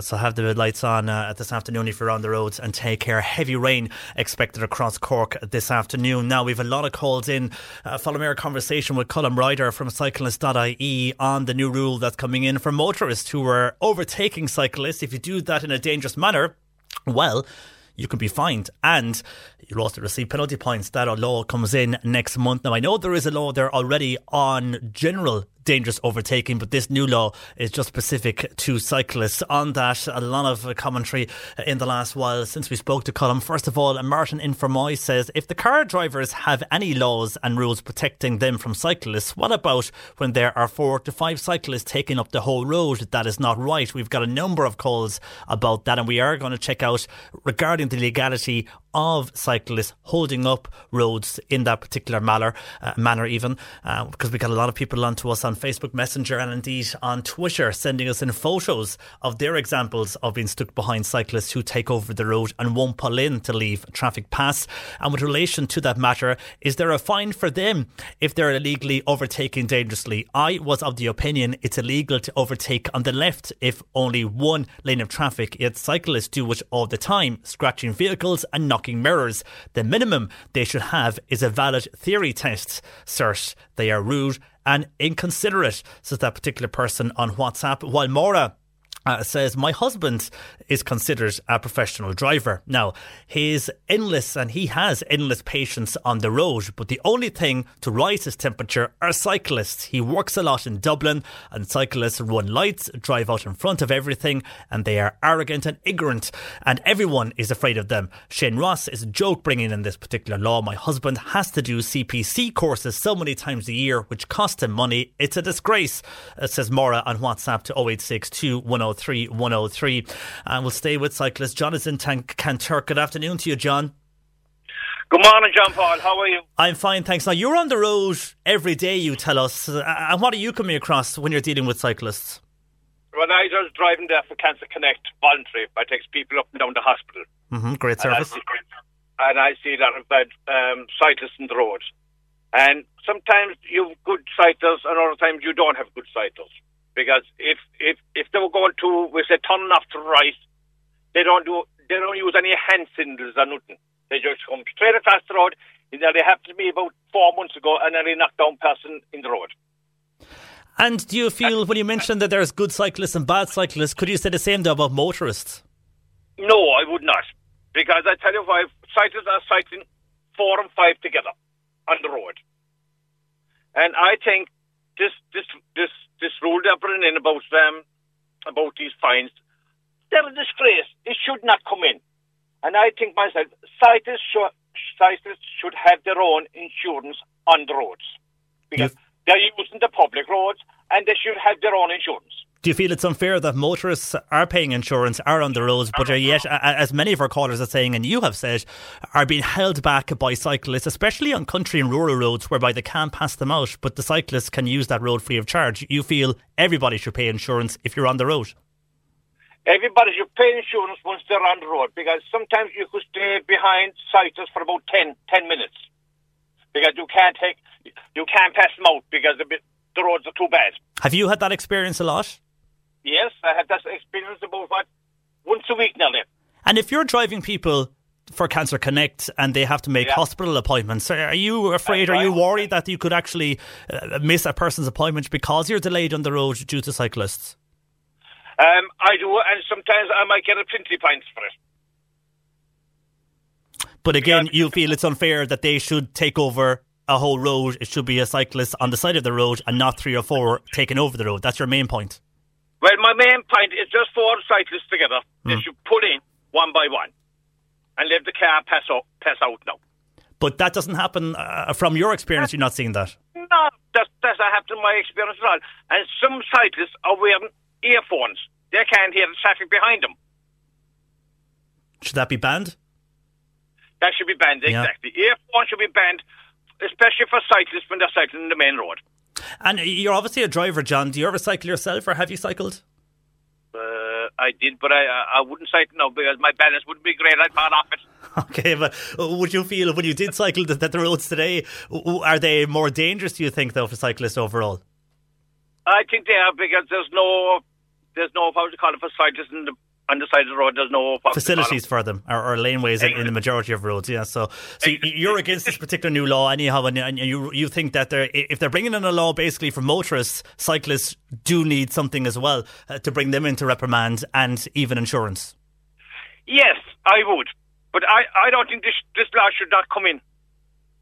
And does it worry you, John, though, when I was speaking to Colin Ryder there from Cyclist.ie earlier, I was mentioning about enforcement and how you could enforce this law, and it seems now that you'll be familiar, I'm sure, with dash cams on a car. Some cyclists have similar on their helmets, and those videos could be used against a person who the cyclist feels has passed them out dangerously. Does that concern you? Because you could be driving what you feel is okay, and you feel you're passing out the cyclist correctly, or maybe you are too near because there's not enough room on the road, but given the actual video that's being handed to the guards, you could be prosecuted on that. Does that worry you more? That's more of a concern for many people who thought it would be the Gardaí who would be stopping you, but it seems if they get a reg number, they could actually come after you as well. According now to Cyclist.ie, that could be done as well. I agree with you, yes, I agree with you. Because I'd be afraid to pass out a cyclist in case I get a summons. So you'd rather stay behind them just in case you felt that they felt you were too near them on the road? Exactly, yes. Because there's only one. I should only be there. One thing is my vote. Yeah. And if the person didn't know, if the Gardaí or whoever didn't know the actual roadway, they might say you were too close, but they might not realise the ditch was so far near the bike, you had no choice but to get that close to them. Exactly. And, I feel sorry for the tourists coming in as well if they're going cycling bikes. Yeah. Well, there's no facilities there for them, so they're going to be in danger, first of all, getting on a bike. I agree with you, John Paul. I think the whole should be scrapped in it. Okay, well, John, thank you for your comment on that. Doesn't agree with that particular law that is coming in next month. Your views are welcome. 1850 333 103. Tim in Bantry asking, is there a law to have cyclists wear helmets and indeed high-vis jackets? Colin was mentioning, I'm not sure if there's actually a law, but they are meant to have helmets and high-vis jackets on. They weren't agreeing with that if they don't have them or are riding without their particular helmets. Jerry in Glantown says, it's ridiculous that a bike can hold up all the traffic. The road from Cove Cross into Cove is not suitable for cyclists. The advert on TV shows the distance cars are supposed to allow. That road is not wide enough to allow space for cyclists. A few weeks ago in the evening, one cyclist held up all the traffic on the road from Belvedere Castle to SuperValu in Cove. There was dozens of cars behind that particular cyclist. And Jay saying, I saw a guy in a bike going up the Woodstock Road in Carricktool, which has a fair pull on it, and a truck was trying to pass out this particular person on the bike. He cycled past 5 entrances and never pulled in to let the truck and 6 cars pass. No problem for a car to pass a single cyclist, but next to impossible for a loaded truck on a back road, especially going up a hill, says Jay on text to 0862 103 103. And on the issue of insurance for cyclists, one texter says, I think cyclists should have insurance because if they scratch your car, it will cost €300 to €400 to fix. So they need the money and need to be insured for that. We spoke earlier with Father Tim Hazelwood on a total different issue, and this was the future of the Catholic Church as we see baptisms and weddings becoming a thing of the past in certain parishes across the country and also here in Cork, especially when it comes to baptisms. A lot of them will be held at one particular location at one time, where you could have 6, 7 or 8 baptisms at the same time. And because of that, people are concerned of where the future of the church is going. And there's an AGM today for the Association of Catholic Priests, and we discussed how priests should be allowed to marry and we should have women priests in the Catholic Church. And with that, there was a general conversation about Mass, and Kieran, one of our callers, basically was saying that he enjoys going to Mass when there's younger priests, but he feels some of the older priests go on too much about the Bible, and he feels some of those long sermons are irrelevant in today's world. Well, Mary in Macroom on that says about sermons being too long, Mary feels maybe we don't listen enough.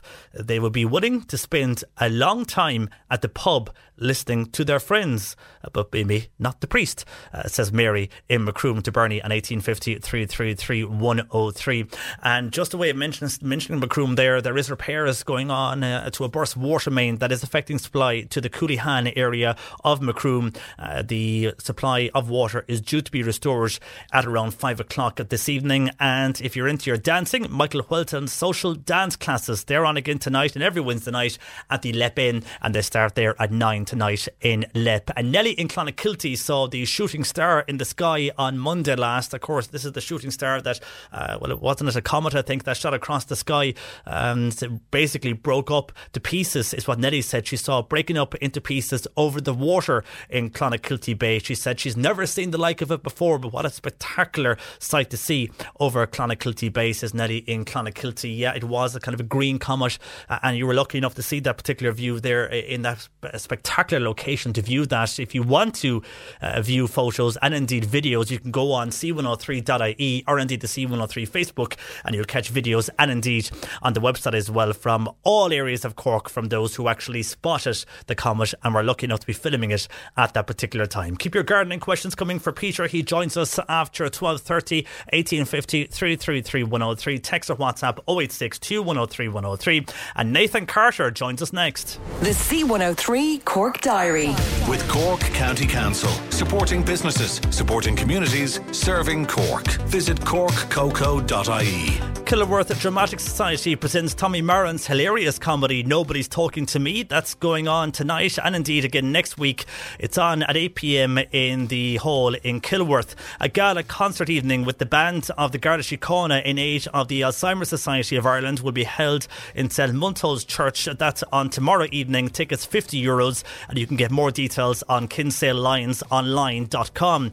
And the grand draw for Ballyhay Community Hall will be held in the Corbett Court. That's on Friday the 15th of November, and it takes place there at 8 o'clock. Tickets costing €10. Cork Today on C103. Call Patricia with your comment. 1850 333 103. Nathan Carter returns to Cork Opera House with his amazing Winter Spectacular concert. It's on this coming Friday and Saturday at the Opera House. And ahead of those concerts, Nathan joins me. Good afternoon to you, Nathan. Good afternoon. Thanks for having me on the show. And thanks for joining us. And a busy year it's been for you this year. Your fifth studio album, Born, that went straight to number 1 upon its release. And of course, it's making its fifth album in the debut charts as well. You have another album coming out next month called Irish Heartland. So you're kept busy, Nathan, over the last number of years. I am between touring the UK, Ireland, and we've started doing a lot in America and Germany over the last couple of years. It keeps me, very busy on the road. And in between that, I try and get new singles and new albums done. This new album, which is being released next month, is something a bit different for me. I've actually gone back to my folk roots, as I started out playing folk songs and playing the accordion and singing that type of stuff. So it's an album filled with folk songs rather than country, just for something a bit different. Yeah, I see that. The Irish Heartland, it's called. It's a nice, actually, album, and it's some nice songs that people will be familiar with. Some nice Irish songs, and I think you can't beat a good Irish song that sometimes you might only hear at a wedding or something like that, and you mightn't hear it ever again. But the likes of Nancy Spain's and Mountains of Mourne, it will feature those type of songs, won't it, Nathan? Yeah. I mean, it's funny, whenever I have generally have a night off, I'll go to, call into a pub or have a bit of a session.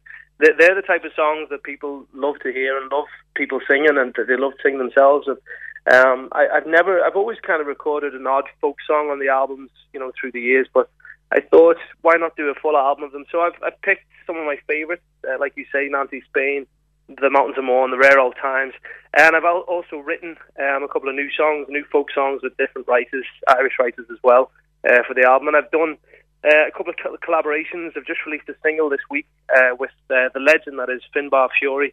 We've recorded a new song called Donnybrook Fair, and I've collaborated with the High Kings on one of the tracks as well. So it's a really exciting album, and it's something that I'm really proud of, and I can't wait for people to hopefully hear it. It's being released the 8th of November, which is not too far away now. No, and for that particular type of album, is there a different production line from doing country music and then recording an album like this? Yeah, there is. I mean, I used a good few different musicians in the studio on this, and I also took a trip to Sofia, about 3 hours away, and I recorded with the Sofia Concert Orchestra over there.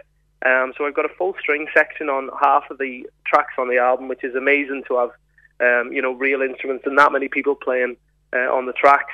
Unfortunately, the RTE Concert Orchestra were busy that day, so I had to travel abroad to go and do it. But I mean, it's definitely something that's a bit different for me. And I mean, there's songs that have stood the test of time. Some of these songs are 70, 80 years old, you know, and hopefully I've done them justice and done them in a new style that people will enjoy. One of them you have recorded is Grace, one of my favourite songs. Jim McCann, I suppose, most famous for his particular version of Grace as well. But was that a tough one to sing because Jim's song, he stands out so much and it's used so much over the years, even in films and stuff. Big songs like that, are they tough to record because you're worried, I suppose, on how the public will perceive your particular version of it?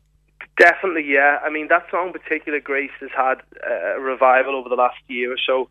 I suppose probably down to the likes of Rod Stewart recording it and other musicians throughout the business. But I've sang Grace since I was probably about 10 years old, and I thought I knew it like the back of my hand until I got in the studio. I said, geez, this is actually going to be tougher than I thought to record, because it had to be right, you know, because there's so many, as you say, definitive versions like Jim McCann's and so many others. But yeah, I mean, I'd like to think I've done it justice, and hopefully people will like it when they hear it on the album on the 8th of November. And apart from the music, I see your face in a bookstore there over the last few days. A new book out as well, Born for the Road, and you're back in our TV screens again with, I don't know, is it a new series or are RT rerunning the Christmas special last year? Yeah, RT rerun. It wouldn't be like them, but yeah, they're actually rerunning my old show. I've been very lucky with RT through the years. They've been a very big help to me throughout my career.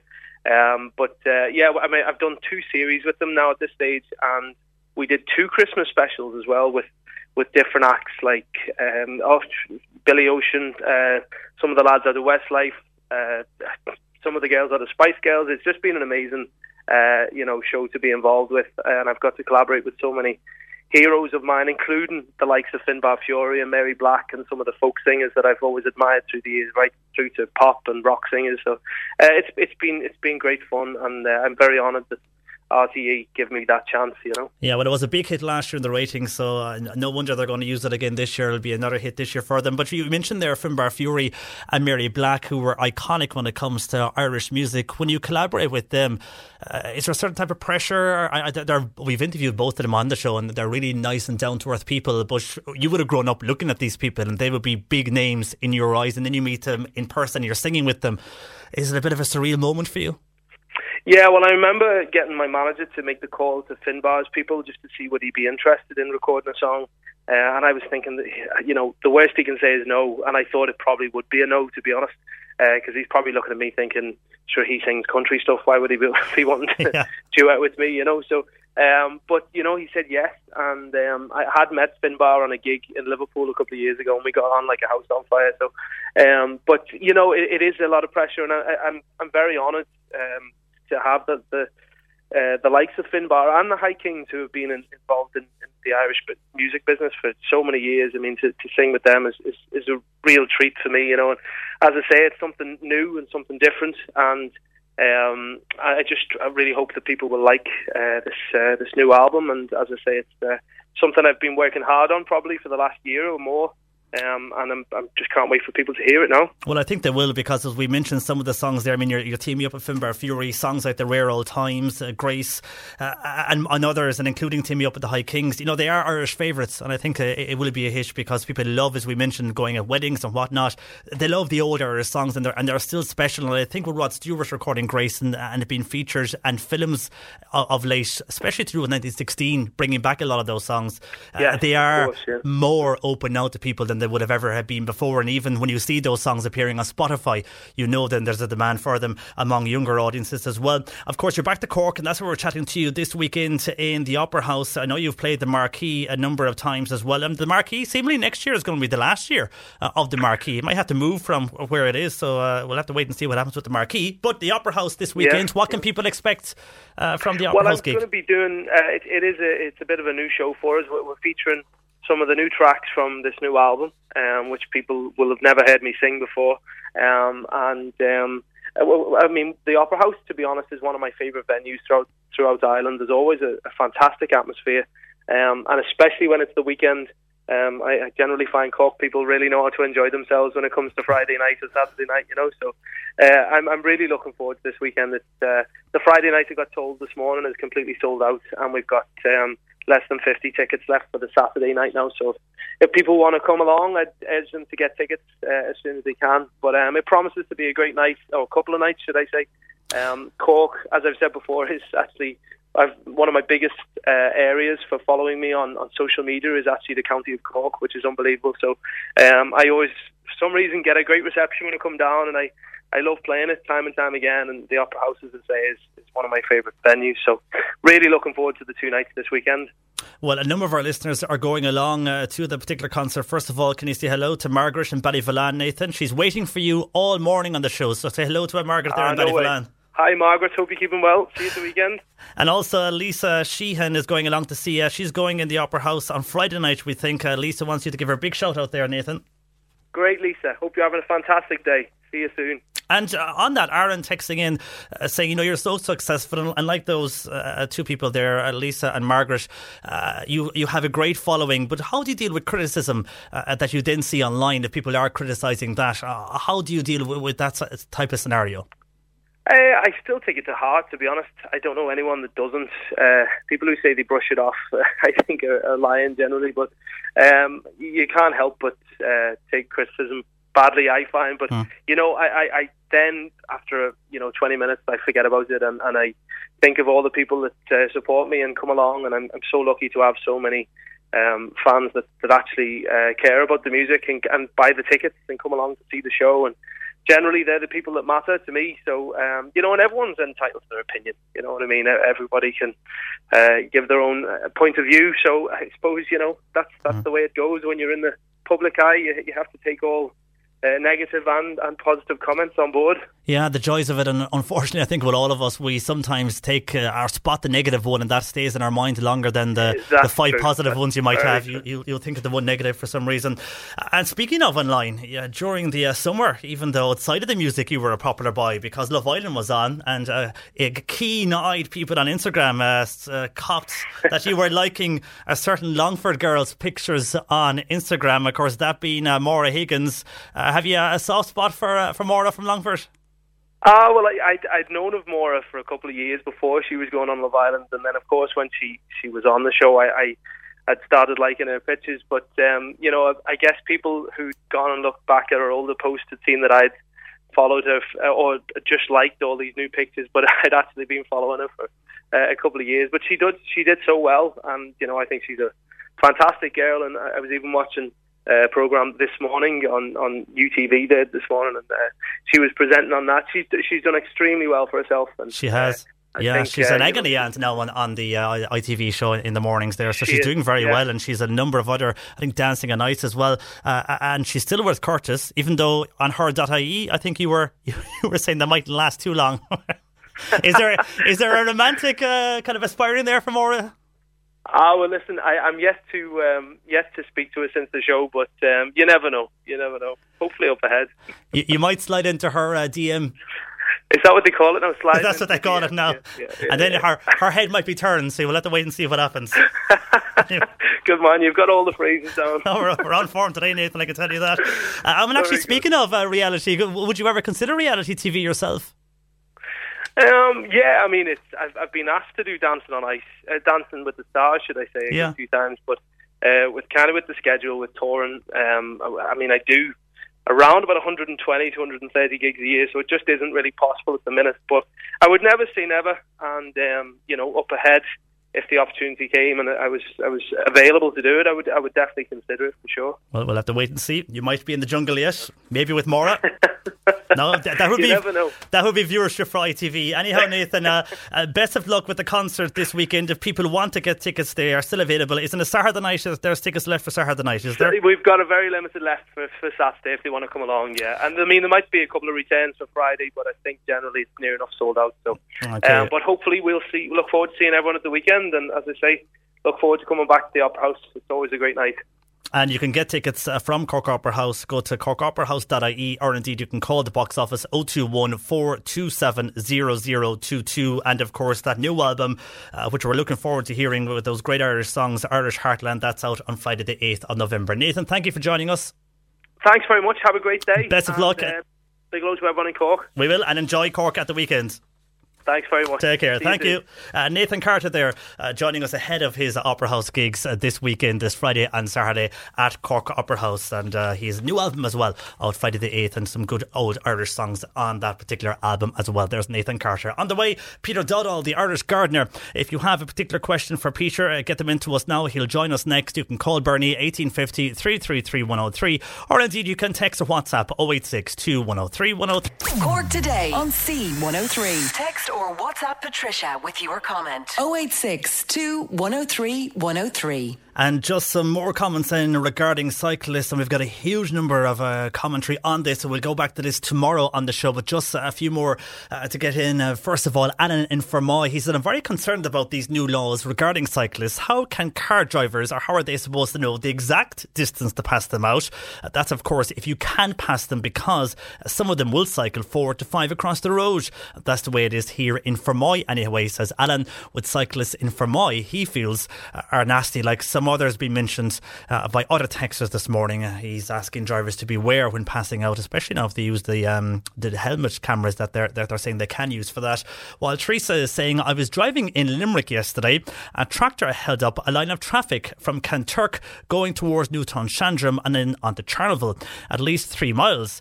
But when we were speaking about cyclists having the manners to pull in, Teresa is saying surely this particular person should have the manners to pull in as well. And indeed all tractor drivers, a white line most of the way, so people can be very selfish on the road. Will they ever learn? Says Teresa. So that's some texts coming in regarding cyclists and in general drivers on the road. Keep them coming to us, and we will go back to that issue on the show tomorrow. And we just spoke there with Nathan Carter, who's coming to Cork Opera House this coming weekend, and the text came in just at the very end, but it's hi to Caitlin O'Gorman. So Caitlin will let Nathan know that you're going to the show on Friday night as well, and enjoy that particular show, Caitlin. Now let's go gardening, and as usual joined by Peter Dowdall, the Irish gardener. Peter, good afternoon to you. Good afternoon, John Paul. How are you? I'm fine, thanks. Now, today, probably not the best day to be out in the garden. It's dark, it's raining, and a lot of water around the place, but still a lot of questions coming into us. And I suppose at this time of the year, from even one person here saying it's kind of tough to maintain the garden because it's been so nice and mild with some weather, or with some rain even in the weather. And then we've had a lot of cold spells in the last few days, and now we have a lot of water on the ground. People are finding it tough to kind of maintain their garden. It is tough, isn't it? It's been like I was only commenting yesterday, the day before, that it's very wintry, but it's lovely wintry weather because it was kind of crisp and cold in the early evenings. But now we're back to more typical Irish weather, damp and mild.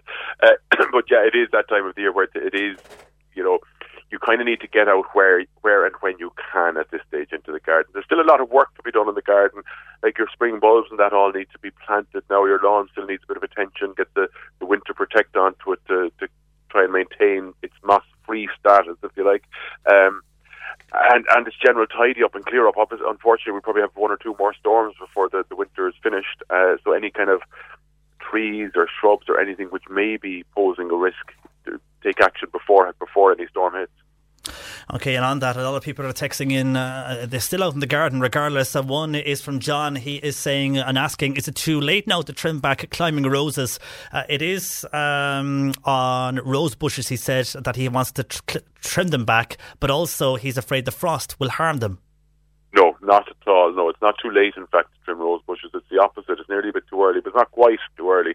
So the short answer to the question is it's a fine time to do it. You really can do it any time between now and the end of February next. So you have plenty of time.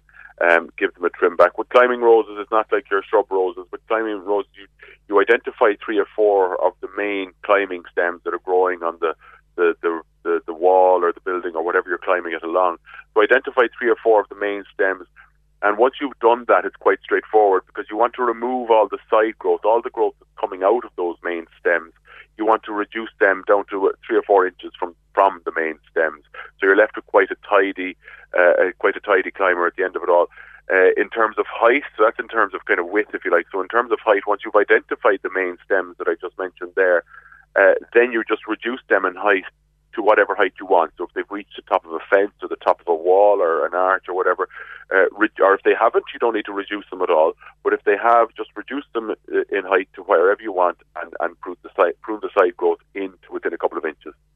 Okay, and WhatsApper here asking, can you cut slips of Laurie, now maybe she means Laurel, and stick them in the ground? Now it's sticking into an open, wet little shelter, and she wants something to grow there because it's by a boundary fence. Okay, taking slips of laurel, presuming, as you say, she means laurel, at this time of the year, they're unlikely to root, but I mean, give them a go by all means. Laurel does root quite easily, as do Glycerinia and things like that. Putting them straight into the ground, in the open ground at this time of the year, as I say, you're very, very unlikely to be successful, but do give it a go. But you'll be more likely to be successful, even though it's still a bit too late in the year, to start them off in little pots or even deep seed trays full of compost or topsoil. Ideally, if you could start them off indoors, like in an unheated glasshouse or polytunnel, then that would be perfect. But on saying all that, we're coming into November, they're unlikely to root at this time of the year. You'd have much more success if you did it kind of June, July, August, September even. But give it a go if you want, and if they don't root, know that you can do it from June to September next year, and then they root quite easily. Okay, Mary has a mountain ash tree. It's about 10 years old. Now, she gets flowers on it every year, but no red berries. So what can she do with it this year? That's a pollinating problem, John Paul, which I've no doubt you knew, obviously. Of course I knew, Peter. From your from your long-term experience talking to you, I partly guessed that was it. I said I'd let you answer it though, do you know? Thanks. Yeah. So yeah, it is a pollinating problem. So when you're getting the flowers, to the best of my knowledge, all mountain ash, all rowan trees are what's called self-fertile, like you don't need a pollinating partner nearby. Now, perhaps introducing a mountain ash of a different variety or a different species nearby may help, but I don't think that's the main issue here. When you have flowers on the sorbus, they will turn into berries, provided the flowers, the male flowers, are pollinating the female flowers. And it's the female flowers then which produce the berry, and inside that is the seed. The only reason they wouldn't be producing berry is if the flower isn't being pollinated, and if the flower isn't being pollinated, it's due to a lack of insect activity. Goes back to our friends, the bees, and we're all aware of the threat and the reducing numbers on the bee population. So this could just very well be a manifestation of that it's not bearing because there isn't enough bees in that area. Our other pollinating insects, it's not just bees, it's wasps, ladybirds, moths, everything. It could be that is the problem. I wonder, is it a very windy area? Now, mountain ash will tolerate a very windy area. There's no problem there. But they won't berry particularly well because, obviously, just going back to what I said, even if there are bees and insects around, if it's very windy, it's not that easy for them to do their job. So that's possibly the reason. I can't suggest any other reason for it not to be berrying if it is flowering. It is the pollinating problem, either caused by being too exposed or by just the poor population of pollinating insects in the locality. Doesn't it show we need our ladybirds and bees when you see an example like that? Yeah, it's like we hear the headlines of species extinction, and we need to protect the bees and the pollinators, and this is the result of it. Okay, Bridget in Mallow, she has a rubber plant. It's 6 years old now. It has grown very big, but she wants to know, can she cut this back? Yes, absolutely. You can cut it back at this time of the year as well. They do. They get tall and kind of lanky, so do cut it back and it will bush out. Unfortunately, or not unfortunately, but it will get tall again. So you'll be constantly cutting it back, or else finding a new and bigger house, I'm afraid, to accommodate it. Okay, and Ger wants to know, what should he be doing with strawberry plants now? His are in a large container. Now, they still look very healthy. He's moved them indoors and still waters them. Also, actually, answer that first. He's another question after that. So just on the strawberry plants first, how can he deal with those? Well, nothing to do, really. He's moved them indoors. There's no need to move them indoors, in fact. But if you have, that's fine. If you've moved them into a polytunnel or glasshouse, that's fine. And what that will result in is that you'll have earlier fruit next year. Well, if you leave them indoors, you'll have fruit earlier next year. There's no need to, though. They will be totally frost hardy, so I wouldn't be worried about it from that point of view.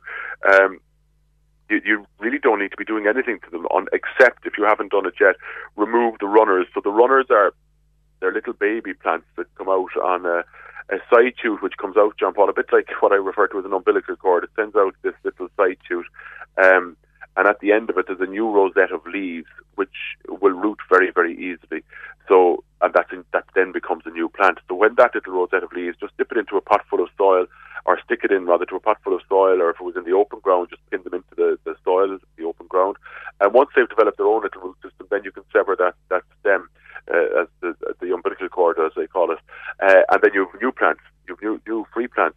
So that's the only thing you'd want to do, is remove the runners at this time of the year. But apart from that, if you move them in, keep them well watered. If it's in a container, you would be feeding it, but not really until next spring. In the open ground, you'll be doing none of the above. It'll be fine. And your second question is it okay now to cut his hydrangea flowers now for a dried flower arrangement? Now, the plant itself is about 4 years old and within a large pot. Yeah, it is, absolutely. So if you want them for a dried flower arrangement, and they are wonderful as dried flowers, I've a pad full of them at home in my own kitchen, lovely deep purple colour, and it holds that colour throughout the winter. So if you want them for a dried flower arrangement, yes, absolutely do it now. Don't do it today because it's wet. So you want, for the flowers to be preserved, you need to cut them on a dry day. So even on a dry day now, I wouldn't do it early in the morning when there's dew on them. Wait till middle of the day. So you want to make sure you're cutting them when they are bone dry. It's fine from the plant's point of view, and if and that's full stop, end of question and end of answer. But for anybody else who's wondering about cutting back hydrangeas, you can cut those dead flowers or even the living flowers off now if you want, or alternatively you can leave them on the plant until the far side of winter, and late February, early March, cut them back then. But for dry flowers, you can feel free to do it now, yeah. Okay, and Josephine is in Castletown Road. She planted laurels 2 years ago. When should she trim them? I wouldn't trim them. I planted them 2 years ago. I wouldn't trim them till the end of February, just before next spring. You can give them a light trim now if you want, but it may well, you see, promote some new growth, which would be vulnerable to any frost that we get during the next few months. So I'd leave well alone and give them they're only 2 years old. They're not huge yet. Give them a cut back then at the end of February, early March. You'll be encouraging new growth then, but you're hoping that the temperatures are increasing as opposed to decreasing at that time of the year. Okay, Lillian in Grenache, she wants to know what's the best solution to remove moss from tarmac, because her daughter is coming home to get married at Christmas and she wants her yard looking like new. There's loads of ways of doing it. So you've some products out there containing pelargonic acid, which is an organic compound, comes from the pelargonium plant, in fact, which will dissolve moss and it will kill moss. There's several of them out there. You've also can use salt, which is what we use for de-icing, so that will also do it. Now be careful whether the solution of salty water is going to run off to. That's the only thing. Then there are other chemical products out there. Moss go do a probiotic moss cleaner, moss killer, but I find that's better to keep the moss, to keep an area clean as opposed to killing moss. So maybe use something with your pelargonic acid first and then your Moscow probiotic. Keep it clean afterwards. But it's funny that question came in because I was just remembering, every week before I chat to you or Tricia, I need to remember, am I supposed to mention something today? Is there something coming up? And I was asked last week to mention Back to Black, which is a company which we've often mentioned on this programme because they do moss removal on driveways. They've done mine several times. It's very, very good. But they said, would you ever give us a plug that we're doing a discount during the month of November? So the plug is done. I just remembered it, and it's apt because it's just at the question for moss removal. So they are an excellent company if you just want to get somebody in to do it. Back to Black, and as I say in the plug, they do have a discount during November, or else use one of the products that I mentioned beforehand. And yourself, are you out and about anywhere for the next few weeks giving talks? I give talks quieting down at this time of the year. Yeah. This time of the year for me is all about design. So it's when I sit in front of the computer and pore over the kind of plant books and become imaginative over the next few months. So flat out with design. You're kept inside for the winter months and back out then again to start out the design. Very good, Peter. Well, you can check Peter out online at theirishgardener.com or indeed at The Irish Gardener. Check him out on Facebook and Instagram. Peter, we'll chat to you next week. Cheers, John Paul. Thanks. Peter Duddall there, our Irish gardener. A lot of calls and comments into us today, especially on the issue of cyclists on our roads and that new law to come in next month. We'll get to those again tomorrow on the show, and those emails we didn't get to. My thanks to Bernie Murphy who produced. I'm John Paul McNamara. Hi, I'm Daniel, founder of Pretty Litter. Cats and cat owners deserve better than any old-fashioned litter. That's why I teamed up with scientists and veterinarians to create Pretty Litter. Its innovative crystal formula has superior odor control and weighs up to 80% less than clay litter. Pretty Litter even monitors health by changing colors to help detect early signs of potential illness. It's the world's smartest kitty litter. Go to prettylitter.com and use code ACAST for 20% off your first order and a free cat toy. Terms and conditions apply. See site for details. Are you ready for truly hydrated skin? Meet Hyaluronic Body Serum, a breakthrough in body care from Osea. It's clinically proven to instantly increase hydration by 161%. Their lightweight, fast-absorbing serum delivers 24 hours of nonstop hydration for silky smooth skin without the sticky afterfeel. Osea's latest innovation combines the magic of their best-selling Hyaluronic Sea Serum with a new formula that's good for the whole body and 5 types of hyaluronic acid to target every layer of the skin. Osea is a women-founded, women-led brand that's been crafting seaweed-powered products for nearly 30 years. The best part? Everything Osea makes is clean, vegan, cruelty-free, and climate-neutral certified, so you never have to choose between your values and your best skin. Treat your skin to clean, vegan skincare from Osea. Get 10% off your first order site-wide with code SUMMER at OseaMalibu.com. That's OSEA Malibu.com, code SUMMER.